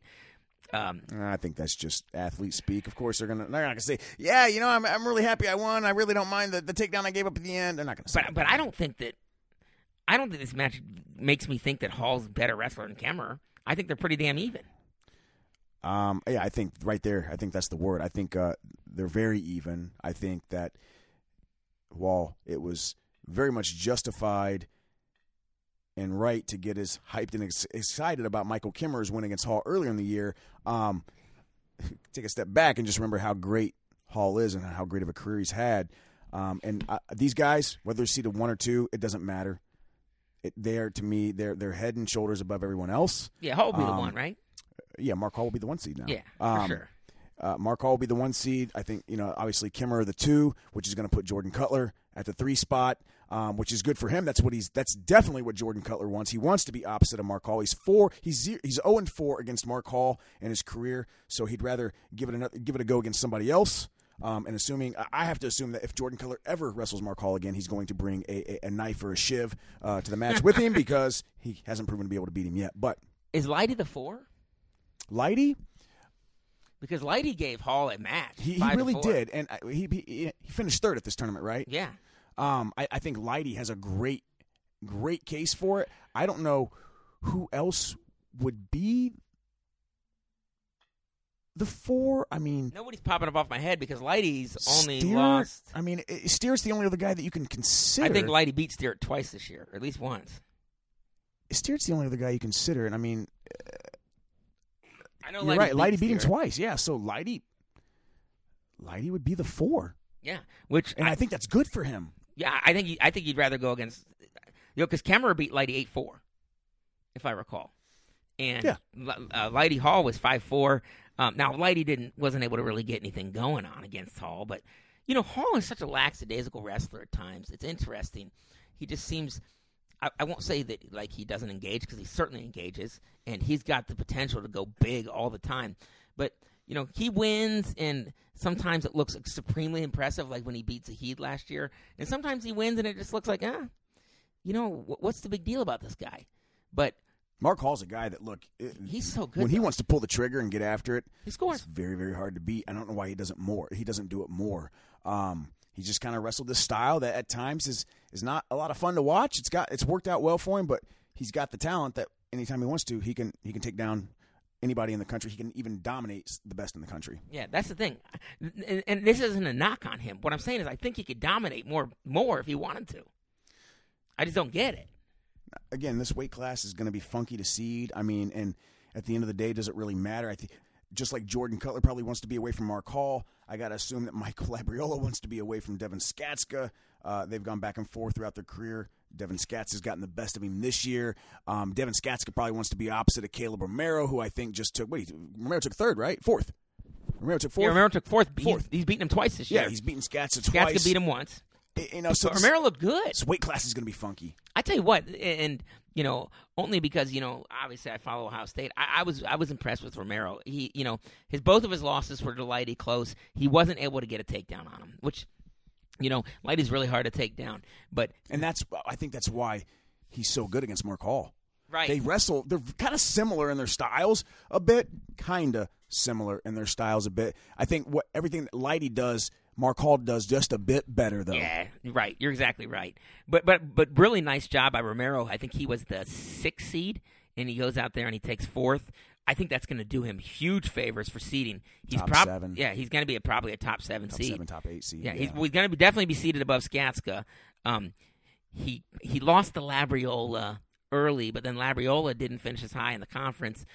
That's a pick'em right there, and I think that's a pick'em in a match too.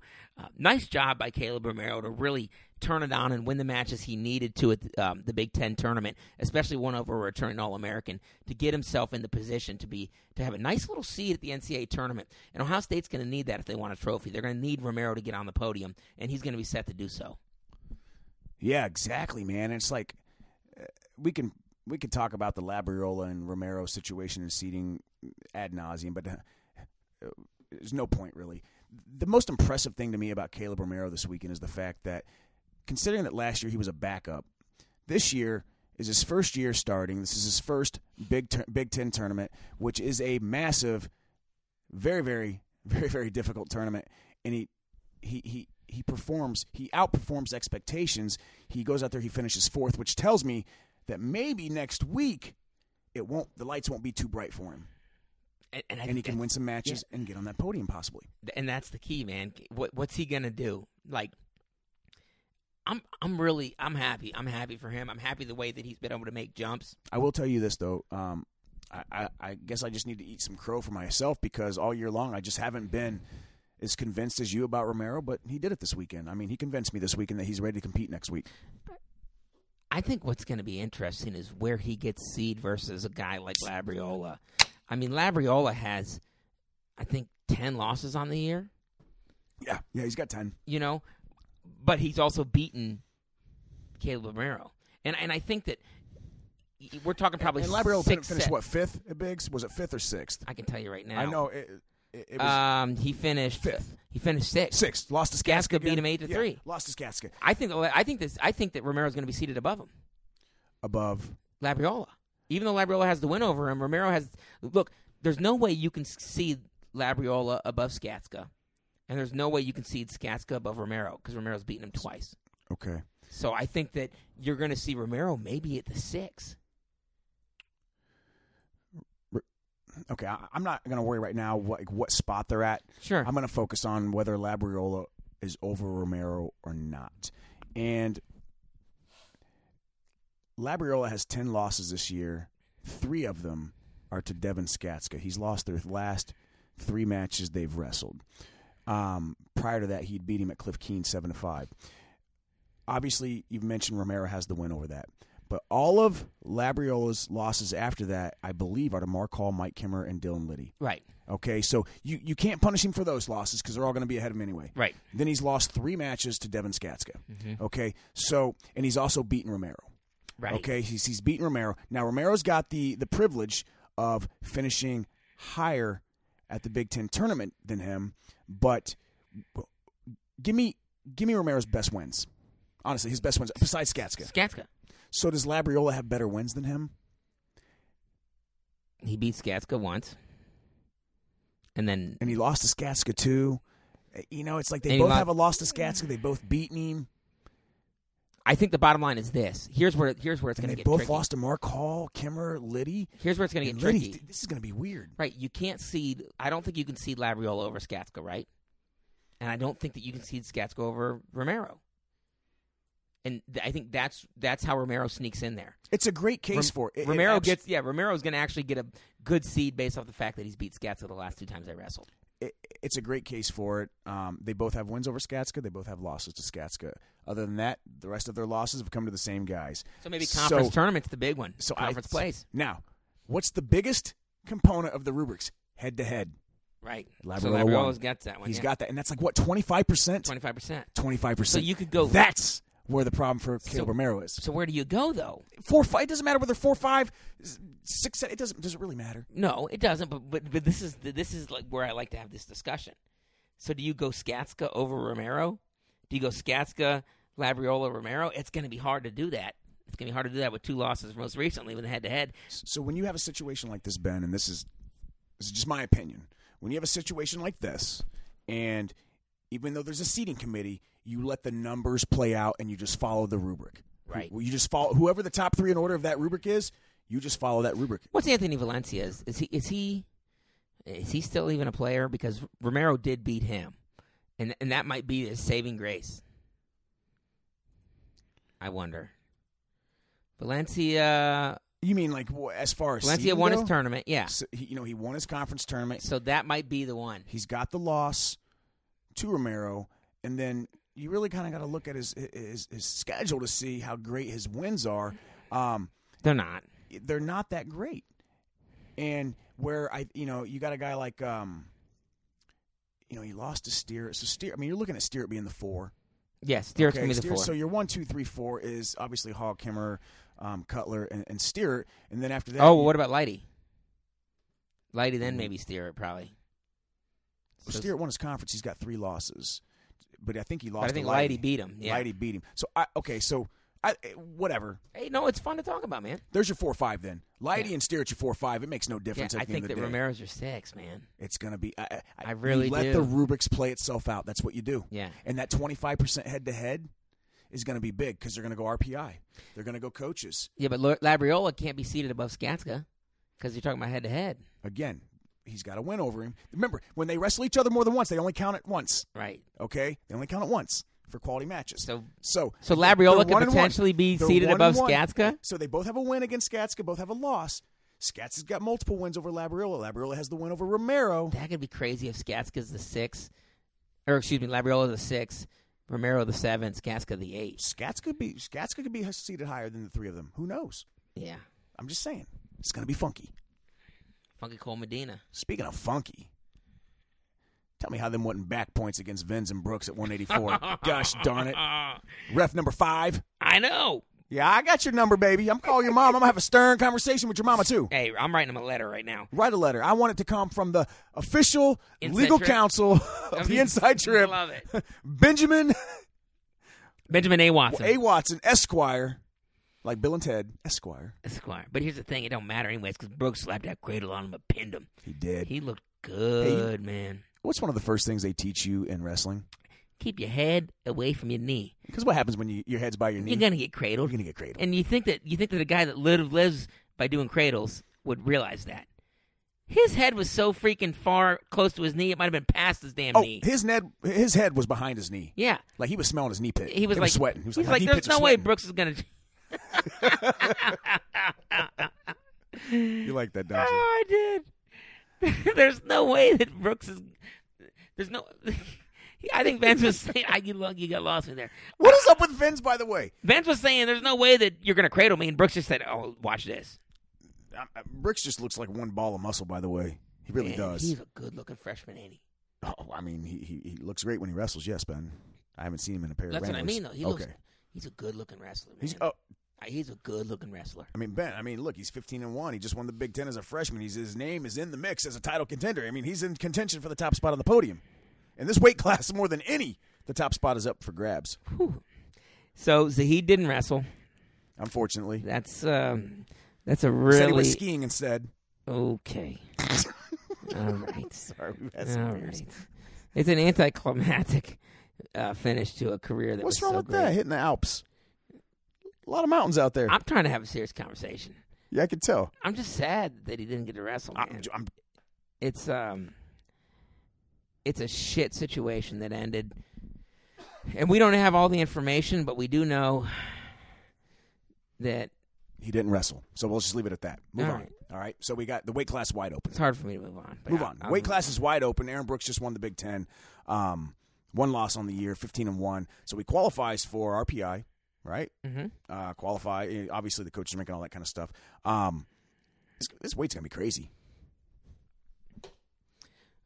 I thought that Cam Caffey had a really nice tournament. I picked him to actually win it because I picked him to beat Venz, who he'd beaten earlier in the year. Brooks obviously played spoiler there. Caffey was able to do what I think a lot of people weren't expecting, and that was to win the match again against Assad. When they first wrestled, Assad was all over him the entire match, but Caffey was able to come out with the victory. This time he was able to even get another takedown, come out with the victory. And he gave Brooks a really nice match at the end. In fact, it was, 1-1 going into the finals, going into the last 30 seconds of the match. Almost positive. Caffey's really hard to score on, and he reminds me a little bit of he's one of those guys too that doesn't exert a lot of energy unless he needs to. You know what I mean? He seems really fluid in his matches. He hand fights in a different way, and it's more of a positional hand fighting rather than a brawler type hand fighting, and I like that because it makes it really hard for people to get in on his legs because he's so unorthodox with the way that he hand fights and the way he engages. He's certainly going to be a player in this match, in this weight class. But Brooks, that pin over Venz was just it was smart wrestling. It was a guy that isn't wrestling like a freshman to be able to do that. And then his methodical win, getting the takedown when he needed to over Caffey at the end of the match. Hats off to this young man. I think that he's up there. It's going to be interesting where he gets seated. It won't be the one, obviously, but I think he's a player. He's a player in this tournament. And for people that didn't watch the finals, I think what's really impressive about his finals match with Caffey is Ben alluded to the point that he got the takedown at the end, but he also went into the third period down 1-0. So he had to score 3 points. He scored 3 points in the third there to get the win over Caffey. Hats off to both of them. It was a great match. They're both players in this. I'm not quite sure why you say he doesn't have a case for the top seed. I'm not quite sure yet. His only loss this year was 9-5 to Venz, which he just avenged, and he just won the Big Ten. How many losses does Bolin have? Bolin's got 2. Bolin has 2 losses. Everybody has multiple losses except for Venz. Now, Venz has only wrestled 16 I'm sorry, Brooks. Brooks has only wrestled 16 matches this year. But Bolin's losses are to Nino Bonacorsi, and obviously earlier in the season he lost to Lujan, who he also avenged as well at the same tournament. And 15. I guess that both of those guys would be seated above Venz at the tournament, right?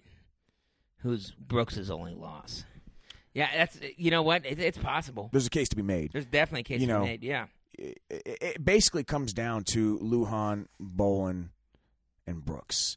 And, we just talked about Bolin's losses. When you look at Lujan's 2 losses, he lost to we just said that he lost to Bolin, and he beat Bolin. And it's Bolin, it's Hidlay.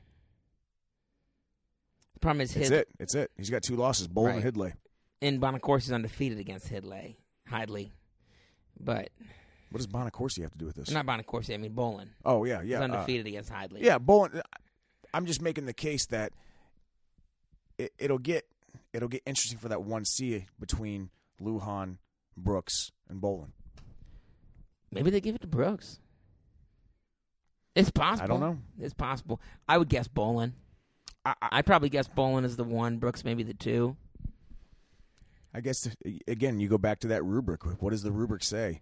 Who's got the better wins? Who's got the quality wins, the head-to-head, if there is anything like that? I know they all got great wins. None of them had bad losses, and they all won their conference. So, seating committee, figure it out. What does Nomad have? You read that article. What does he have? I just pulled it up. He's got Bolin 1, Lujan 2, Brooks 3, Dupre 4, Hidlay 5, and Andrew Morgan from Campbell at 6. Interesting rubric. He understands the rubric better than any of us. Oh, absolutely, yeah. Because he's got really the quality win Andrew piece. Morgan at 6. Yeah, here's the thing about the quality win piece because I would seed Caffey above Morgan, right? Honestly, and now Morgan probably won his conference. He won his conference, SoCon, and the quality win pieces. wins against NCAA qualifiers. So, but they don't say a win against a returning national champ and the win against the guy that barely gets in count the same for quality wins. Right. That's where the for quality wins disparity they is. do. And that's where the unfortunate disparity is. RPI is different. Now, Caffey also beat Morgan earlier this year. Caffey beat him 12-4. He must have a bad loss or two. Who? Caffey. I'm pretty certain Caffey He lost to Embry. always has a bad loss or two. Yeah. You know, Dylan Wisman, Yeah. Zach Carlson, your boy Billy Janzer. Yeah. Who you're so high on. Tanner Harvey hit all of his losses. Like Zach Bronicle. Come on, Caffey. Cam, what are you doing, bro? But he's looked good, though, But coming he's on. looked good. And honestly, with that head-to-head over Morgan, I think there's a case to be made there that Cam Caffey could be seated the 6th. Yeah, beat Assad twice. Yeah, Yeah. give him the damn 6. There's a case. Give him the damn 6. Anything else that okay, so Venz comes back and takes third, beating Assad. I think Venz still has something to say about this weight class. I don't mean seeding wise, but this I dude really ain't do. dead. He's This a dude ain't guy dead that yet. he's just a guy that none of them want to wrestle. And I mean, he had Brooks almost decked on the sides. yeah, I don't know how there wasn't 2 and 4 there. Or 2. He got the 2. I don't know how there wasn't What's wrong with him? 4 there either. I don't know, but Vince is a guy again. This is a guy that took 4th as a freshman. Yeah, Round of 12 last year. You want to see Venz early? Say He he's gave the eighth- Zahid Valencia Zahid's best match all Hey, year. Say he's the 8th seed and Brooks is the 1 seed. You think Brooks really wants that in the quarters? Man, and as talented as Brooks is, oh God, the freshman or the grizzled veteran, Right. Ooh, I'm telling you, this weight is crazy, give right? him the 8. This weight crazy? It's batshit crazy because the fact that Zahid's out. Who are you got the top 10 in front of you at all? I do. Can you give me the top 10, maybe even 11 or 12? I just really want to hear it, so I don't care what anybody else thinks about it. I'm going to give them to you in not so whatever order. It's Lujan, Hidley, Bolin, Dupre, Brooks, Bonacorsi, Venz, Caffey, Abe Assad, Zach Carlson. There's 10. Now let's get into 11 and 12. Anthony Montavo, who took 3rd in the Big 12 for Oklahoma State. You got Andrew Morgan as well right there, who I believe just won the SoCon. And then after that, that's when it gets kind of getting into some different tiers, but you still have guys like Johnny Sebastian, Dylan Wisman. I know your favorite dude, Rocky Jordan. Give me 8 of those guys to have a chance to win it. 100%. You think? There's 8 dudes that any given day could win this tournament. Without a doubt. I don't think no argument whatsoever. There's not that many weight classes you can say that. There's 0 weight classes you could say that. And I'm not talking about 8 that could potentially win it, but legit have a chance. Yeah. I'm talking like you put 8 in a round robin. Now nobody's coming out on alive. Oh, you put 8 in a Royal Rumble. Nobody's coming out live. I'd like to see that. I'd love to see it with a ladder match, cage match. I want to spit swapping wrestling match. Spit swapping. Okay, 197. Actually, before we move on there, I don't even know what I can say. You just said spit swapping. It's an old funny call-in thing. I got you. Both of us kind of looked a little turdish here. At 84, both of our sleepers turned out. Who was our sleepers? I said, "Watch out for Janzer," and you said, "Watch out for Bronicle." Oh, in the Big Ten? Yeah, and both of them were like, did Janzer win a match though? Yeah, he like a legit win? Yeah, he beat Jack Jessen from Northwestern, and that's it. And Bronicle beat Jelani Embry, and that's it. Yeah, we both gave some bad advice there. So we might have been a couple drinks deep when we were talking up Bronicle and Janzer. Oh man, that's awful. I'm embarrassed. It happens. I'm really embarrassed. It happens. We gave Johnny Sebastian no love. That was dumb. Honestly, though, my sleeper would have been Aaron Brooks. Oh, it's a tight one. Speaking of sleepers, somebody finally fucking woke up. Shakur Rashid. Yeah, I mean, look better this tournament than he had all season. I don't know what causes that, like what flips that switch or not. But obviously, I mean, he injury defaulted out against Jacob Warner. at this tournament as well. And I think that's the important thing. You lost a close one to Eric Schultz, and then the injury defaults out to Warner in this tournament. Was that precaution?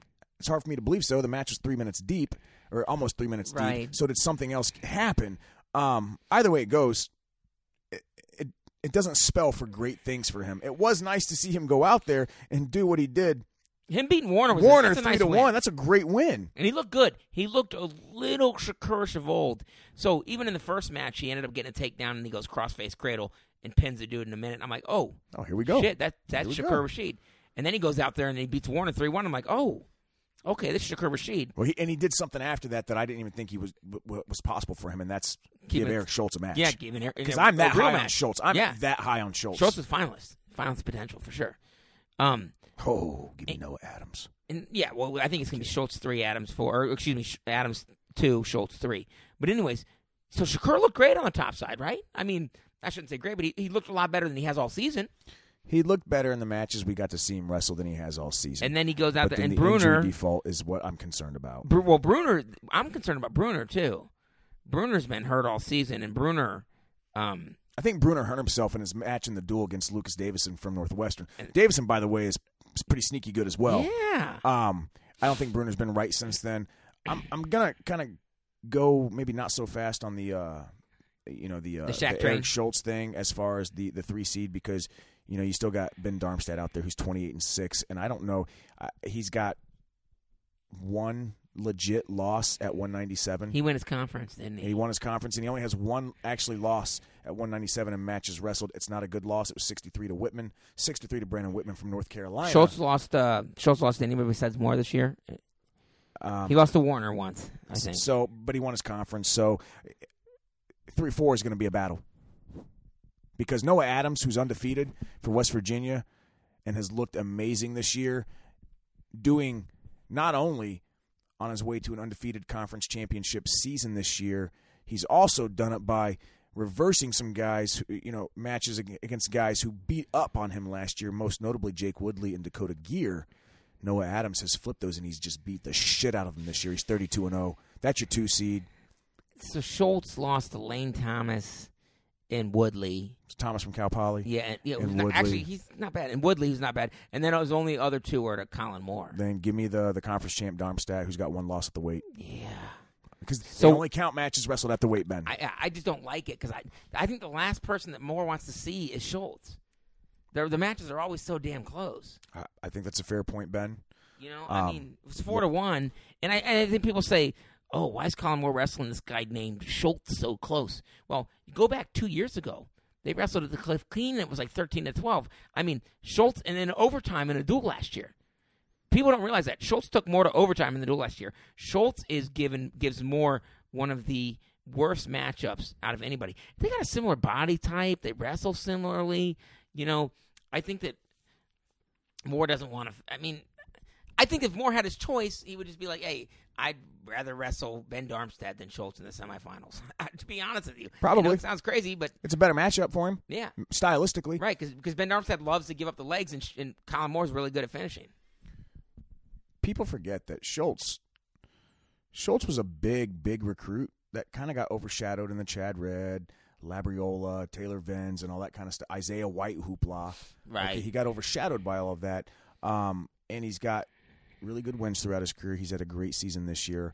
I do think it's a bad matchup for Colin Moore, probably who you don't want to see at the 4, but that's going to be tough to figure out who that 3, who that 4 is. But I don't know how you don't give it to Darmstadt. Yeah, I think that, I think that you make good sense there.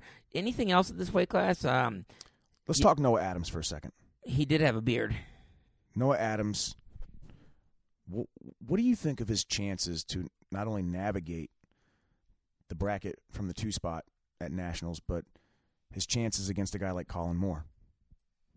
So Noah Adams has got this really interesting ability to I'm trying to pull up his wrestle stat. I'm sorry, I got it right here. But I've watched him wrestle. The dude's 32-0 this year. He's excellent. Last year, I think that he was an NCAA qualifier, won a match against Brandon Whitman, who has a win over Ben Darmstadt. Noah Adams, where I think I really got really excited about him is when he beat the shit out of Nathan Traxler at the Southern Scuffle. And then right after that, he beat Dakota Gear by a fall in 1 minute. And I said, okay, so this dude not only is good, but he's a pinner. Okay, he's a non-traditional style wrestler. He's got traditional style technique that he certainly can execute well.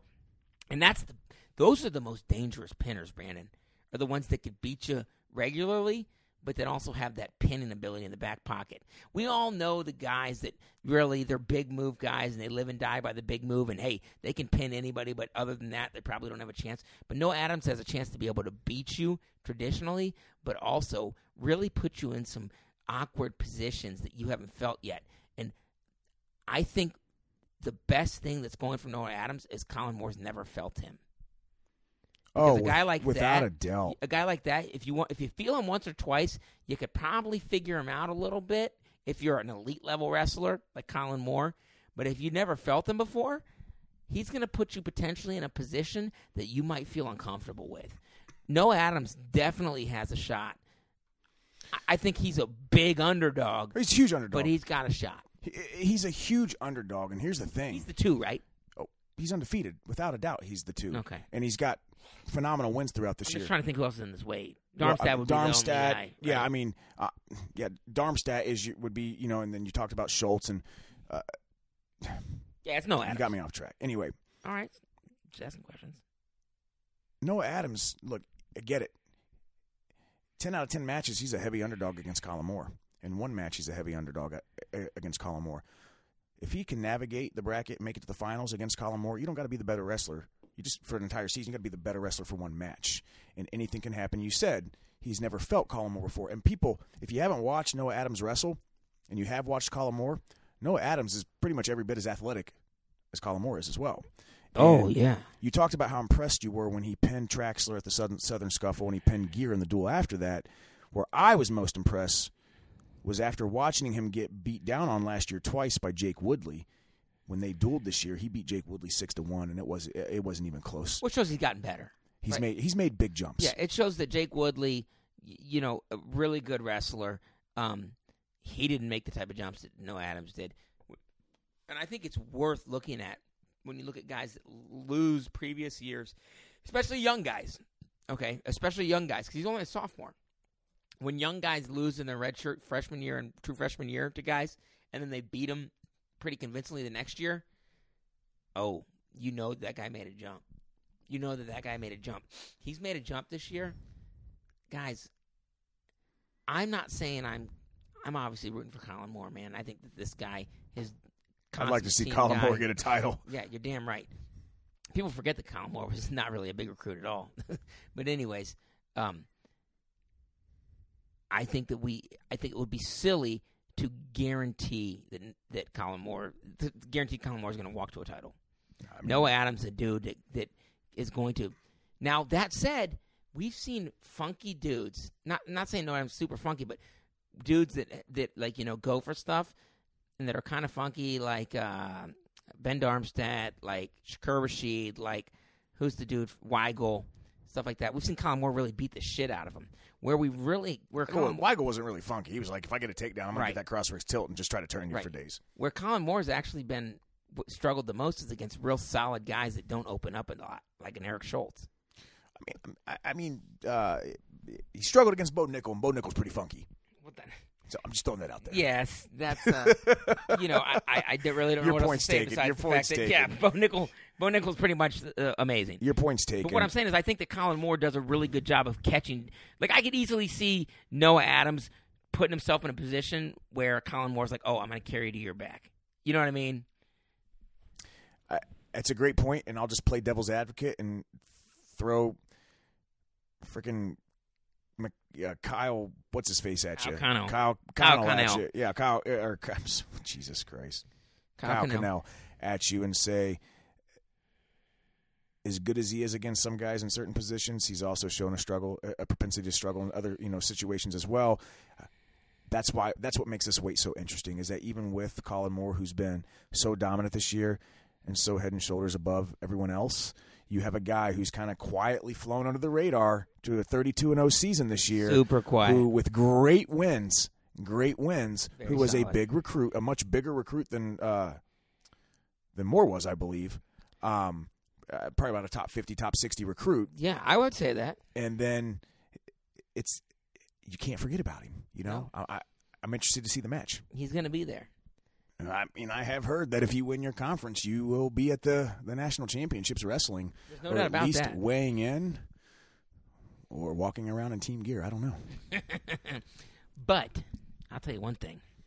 How about our boy Gas Tank Gary qualifying for the NCAA tournament? I know that there's a lot of other really cool stories out there and people winning their conference and blah, blah, blah.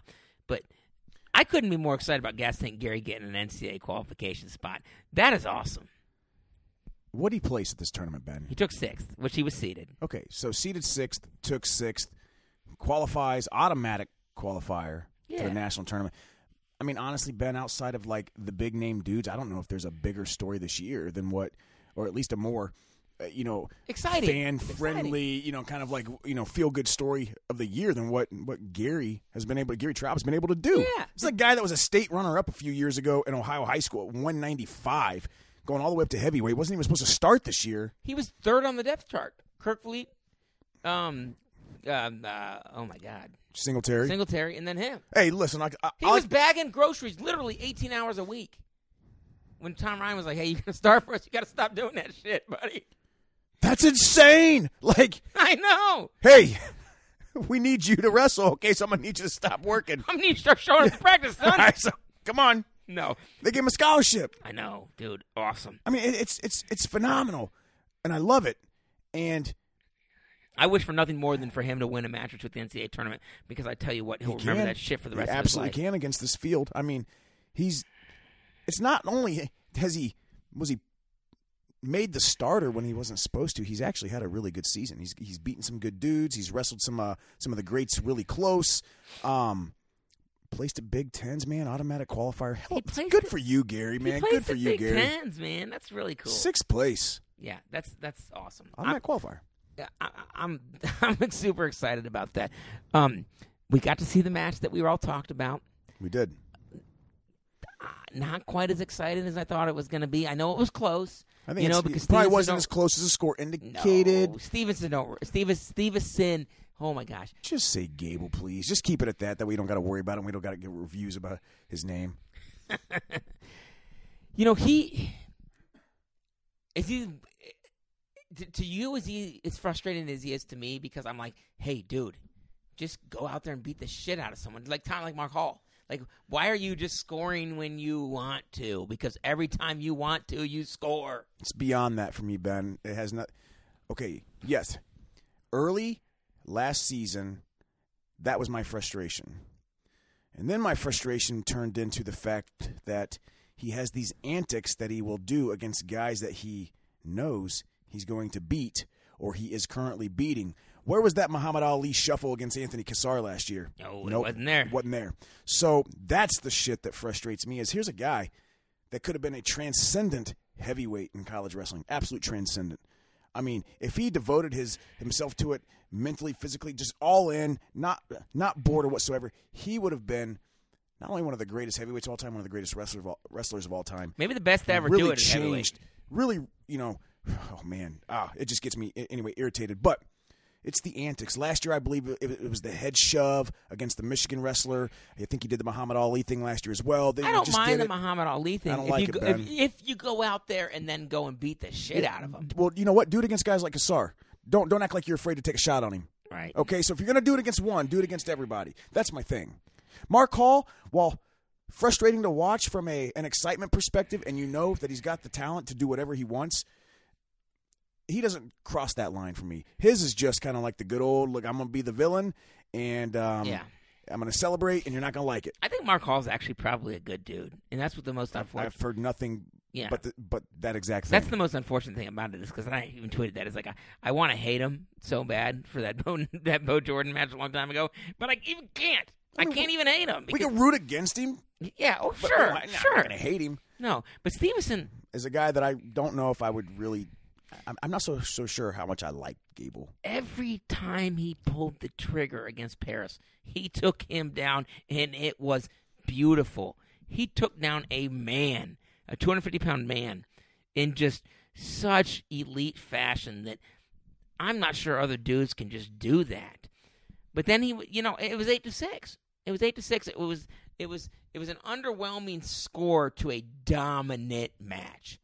I mean, it was a dominant match, Brandon. We thought that Mason Paris had a shot. He ain't got no shot, brother. He does not have a shot against Gable Stevenson. Nothing that I saw in that match makes me think that Gable Stevenson has any chance to beat, Mason Paris has any chance to beat Gable Stevenson. Maybe nothing you saw in that match indicates that, but there's a few tangibles that I think that does, and that's where I'm going to say I still think that Mason Paris has a chance, even though Gable has announced himself as the clear favorite because of what just happened. But one, Paris' trajectory is just still upwards at a very, very high level, and he's shown that every time he wrestles people, he continues to get better and better. I also believe that Gable is the type that if he thinks he's got you, he can act bored and disinterested. I don't think Paris is the guy to do that against, okay? Because he's going to be going after it. I also think, look, it was 4-2 at the end of the first, and I do believe, if I'm not mistaken, that Paris almost had a takedown at the end of the first that would have made it 4-4. I think that changes things up a little bit. I think he almost had a takedown twice, yeah. Yeah, so that changes things up a little bit. How many people outside of Anthony Cassar have been close to getting takedowns against Gable? Paris got one. Now that I remember, Paris got one at the end of the match.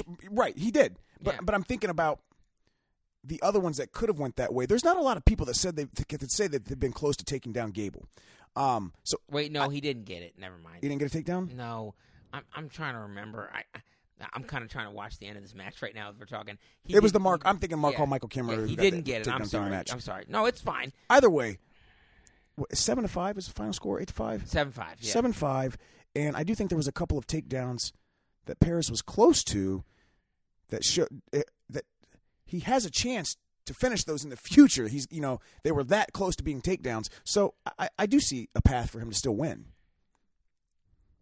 Talent-wise, though, he absolutely should not. I just don't understand it. I guess, and you know what? It's two dudes, me and you, sitting here drinking beer as people that love wrestling that were never that talented. I need another one, by the way. Yeah, go ahead, get one. I'm talking, but it's two dudes that sit here with that have never even come close to that type of talent. Never even come close to even sniffing that type of talent. It's hard for us to understand why you don't elevate yourself. I rode an elevator with David Taylor, and I was kind of sniffing him. Yeah. That guy's, as much as we diss David Taylor, don't do it. That guy I'm sorry to say, that guy's one of the most talented wrestlers. Oh, he's amazing. In the world of all time. It's crazy. But I guess I just don't get it with guys like Gable. Like, is there a mental Were you not block? held enough as a child? Like, Right. Did you not get enough attention or something? What's the I don't issue? get it. Like, yeah, what's the issue? Like, why do you feel the need to do some of this stuff? I just don't understand. Because he's so good. He could easily, if he devoted him. I'd give him a hug. Like, if you didn't get enough hugs, I will give you a hug next Wednesday. All right, I'll give you a hug. He could be a senior world champion multiple times over. He could. We'll see. We'll see if he is. What else you got at this weight? Because outside the Big Ten, it's really not a lot of excitement. I tell you what, it's not. It's, Hilger. Is there anyone outside of... beat Hilger again, and... Anybody outside of Gable or Paris to make the finals? There's your 1 and 2 seeds. No, Cassiope. Stevenson actually did put it on Cass. So let's give him some props there. It was a close match the first time they wrestled. Stevenson did put it on Cassiope. Stevenson. You act like you didn't like Cassiope that much. They put it on Cassiope 9-4. Hilger. Paris beat him 4-0. I think those are some pretty clear, pretty clear. I think outside of there, you start to get into a damn mess. Jordan Wood. Does Hilger not look like a guy that wears a jean jacket and drives a Trans Am? Hilger looks like a bad man. Like he's listening to Iron Maiden in his mom's basement. Dude, Hilger. By the way, those are all compliments as well. In case somebody's those wondering. are. Hilger could definitely be a top 3, top 4 guy. But you got took fourth last year, right? You got Tanner Hall, Jordan Wood, Hilger. I'm literally going off the top of my head. Tate Orndorff had a terrible tournament. I'm not even sure he qualified. and he'd had a great season. Who else? What's the 2-2? I mean, lost to Brian Andrews, the conference champ, 7-3 in tiebreaker 2, and then also lost to Hokett in sudden victory. Hokett. I don't call that a bad tournament. He lost to an All-American, and then Andrews won. Andrews won the weight, though. I know. 30-7 on the year. What's the top? You got the weight class up? I do. What's the top 8 in this weight? Top 10. Give me the top 10, because I'm bored. Gable, Paris, Stencil, Cassiope, Hilger, Wood, Tanner Hall, Demetrius Thomas, Tate Orndorff, Slavaluski from Harvard, who has looked really good this year as a freshman. And then you got Hokett, Heino, Brian Andrews outside of that. It's kind of like you have your first tier is probably going to be Gable and Paris. Then you got this tight second tier that's like Stencil, Cassiope, Hilger, and Wood. And then after that, it's where it falls off to like you wouldn't put Hall in there? No. Okay, that's fair. I mean, he's 20. Okay. Oh, that's fair. I'm not. I wouldn't actually. I wouldn't put Hall in there. Yeah, I'm just asking a question, hot dog. Yeah. Okay. Yeah. I think it's just I don't want to belabor this. It's just the Big Ten is probably the top dogs here at the weight class for sure. And I'm not just talking about 1 and 2. I think that I really like Cassiope and Hilger too. I think they're great wrestlers. Agreed, man. What do you think about the conference finish though? And if you give me a second here, I'll tell you. I mean, Iowa obviously won the title. They really kind of outpaced everyone else, where they have about 140 points or so. They had 157. 157. How very impressive with Nebraska. Everybody talks about Penn State, Ohio State, Iowa. Nebraska kind of finally did what we have been waiting on them to do, and that's go out there and kind of put it together like the team they are, because they got a great team. We spent an entire half a podcast on them earlier this year, talking about how we thought that they definitely had a shot to make to get a trophy. They looked good. I think where they're going to struggle from a points perspective at the NCAAs is that they don't really have a guy that you could see you're penciling in for the finals, Exactly. But what they do have is a pretty well-balanced team. I mean, Alex Thompson, I don't even think he qualified, did he, or did he? Did Thompson qualify at 25? Regardless, is obviously a hole. Ridge Lovett's been a big difference maker for them this year. Ridge Lovett and what he's been able to do stepping in at 133 has been a big difference maker.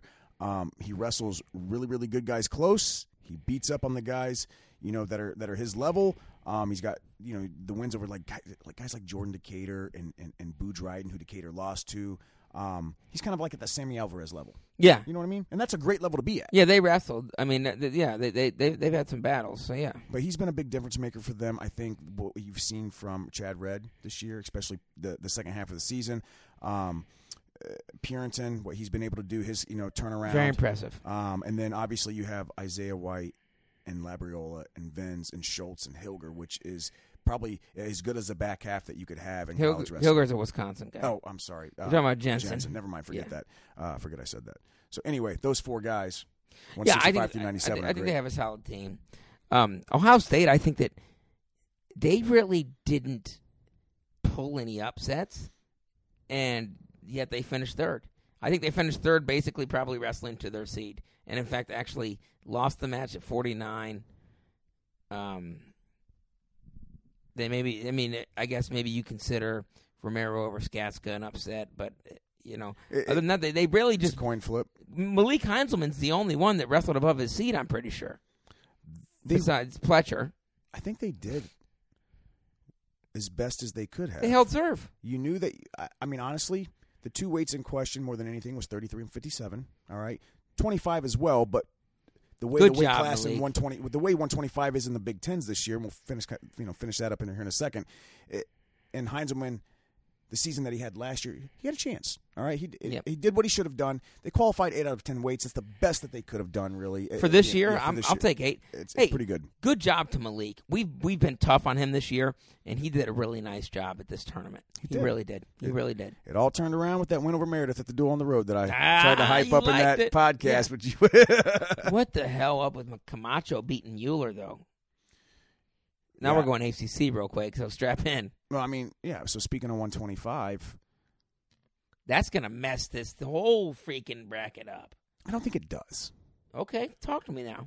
I mean, what it does is, before that, I think your 2 and 3 was going to be Gloria Mueller. Nah, who's 2 and who's 3 now? Now Mueller's the Good 3 instead point. of the 2. Piccinini has 2 losses. The thing is, do they want to give Piccinini the 3 or Mueller the 4? I mean, Ooh, but, so it does matter. you know, one's 26-2, one's 13-1. One won their conference, the other didn't. Mueller's going to be the 4. There's definitely a case for it. He's going to be the 4. I can guarantee it. It'll be interesting to see what they do with that. It really will. You don't think Mueller's the 4 there, huh? I don't know. I don't have enough information in front of me. I know that what I do know is that Mueller doesn't have enough matches to qualify for an RPI, I believe. He's only got 14 matches. It takes 15, I think. So it's going to be interesting. So Piccinini could be the 3, Mueller the 4. Glory the 2, though? He's undefeated, the conference champ. He's 24-0. Yeah. Yeah, absolutely. Yep. And Pitch lost to Lee only? He's got 2 losses this year. He lost to Spencer Lee. And he lost to Glory. He lost to Lost to Glory. Glory Hole. Yeah, Glory beat him up. Yeah, he lost to Glory Hole. Glory Hole didn't get a takedown that match. Why are you calling him Glory Hole? It's funny. Okay. I didn't expect Camacho to beat Mueller. That's just weird. This is just a guys. We're gonna tell you this 10 times at least before the NCAAs could happen. We know nothing. The only thing we know is that we know nothing. We can talk about all of this, but there is going to be crazy upsets. Did you just quote Bill and Ted's? Seriously? Did I? All that we know. Never mind. No. Keep going. Seriously, there's going to be crazy upsets at the NCAA tournament that make it so fun. And this weight class is unlike any other 125-pound weight class I've seen in the last 10, 15 years. It's just not deep. Really, the bottom line is, though, you want to be you don't want to be on the Lee's side because it's a race for second. I hate to say it, but it's a race for second. Oh yeah, I mean, depending on who makes the finals, of course. You don't want to be on it. You don't want to be on his side. I mean, if you got a shot to make the finals, you want to be on Lee's side. You'd rather be a 6 than a 4 or 5 seed. For sure. Yeah, that's the interesting thing. For sure. I mean, yeah, without a doubt. I mean, your 4 and 5 is probably going to end up being probably Schroeder and Mueller, maybe Schroeder, Mueller. Yeah. Because I think the Lehigh Petzel or whatever, he didn't win his conference, right? No, Petzel lost to the dude from Columbia. He got spladled. He did. Manchio. I watched the match. Oh, yeah. Manchio spladled him. Manchio looked good at the conference tournament. Now we're getting off on a freaking big tangent at where we did this. We watch a lot, guys. We watch a lot more wrestling. We watch a lot more wrestling than we talk about. We're just not enough time. So anyway, either way it goes, at the end of the day, this weight class is a one-man weight class. It's Spencer Lee all day. Yeah. And honestly, I think Spencer Lee wins the Olympic spot as well. I agreed. And that's all I'm going to say about that. And that's all I got to say about that. Hey, what a hell of a season. And it's arrived, baby. The next time you and I are talking on the mic, we will have a fresh set of inked out NCAA brackets in front of us, and we'll be talking about who we got in the All-Americans. Oh, man, it takes so long to fill those brackets out. I'll fill them. It does take so long. I love it, though. I fill them out front to back. So after conferences, Ben, give me your top 4 teams. Just right now, without looking up NCAA brackets, after conferences, who are your top 4 teams based on who we know has qualified and what their qualifiers did? Iowa, Penn State, Ohio State, and God, I like North Carolina State's ability to score. I like they've got some bullets in the chamber. What about you? I don't know, man. Iowa, Penn State, definitely. Ohio State, if they keep doing what they're doing, they get a trophy this year. Yeah. It's that 4th spot. Is it a Nebraska? I can't see 4 Big Ten teams sweeping the trophies. To me, yeah. A Virginia Tech, a North Carolina State. Oklahoma State is definitely not the Oklahoma State that we're used to seeing. It's whoever. Obviously, there's a group of teams, and they're going to be so tight. It's going to be fun to follow, which makes me not get too excited about Nebraska because typically they don't perform that great at the tournament. So NC State, I guess. Princeton's got some horses. I mean, they're kind of falling off a little bit. Quincy Monday, Kaladzik, Glory. Brookie, who's kind of falling off, I mean, there's when you only got 3 or 4 guys, you need champs. Right, there's horses out there. If you got 4 guys that make the finals, you got a good shot at getting a trophy, but you got to get 4 of them to make the finals. So, man, that's really all I got about this. It's been a phenomenal season. The conference tournaments are not without just excitement, and we are at the precipice of the NCAA tournament. I can't wait for it, man. I hope you have a great time. We're gonna obviously before we sign off next time, do all of the brackets. I'm so excited to see these brackets. I'm gonna freaking watch Selection Show. I'm gonna fill out those brackets. I know you're gonna do the same. I can't wait, guys. It's time, baby. This is it. And you know what? That's all I got to say about that, Brandon. All right. Well, that's all we got, guys. Episode number 115 of the Inside Trip Wrestling Podcast in the books. Again, over 2 hours. If there's anything we've done well this year, it's taking up a lot of space on your iPhones. As always, don't wind up on your back, bros.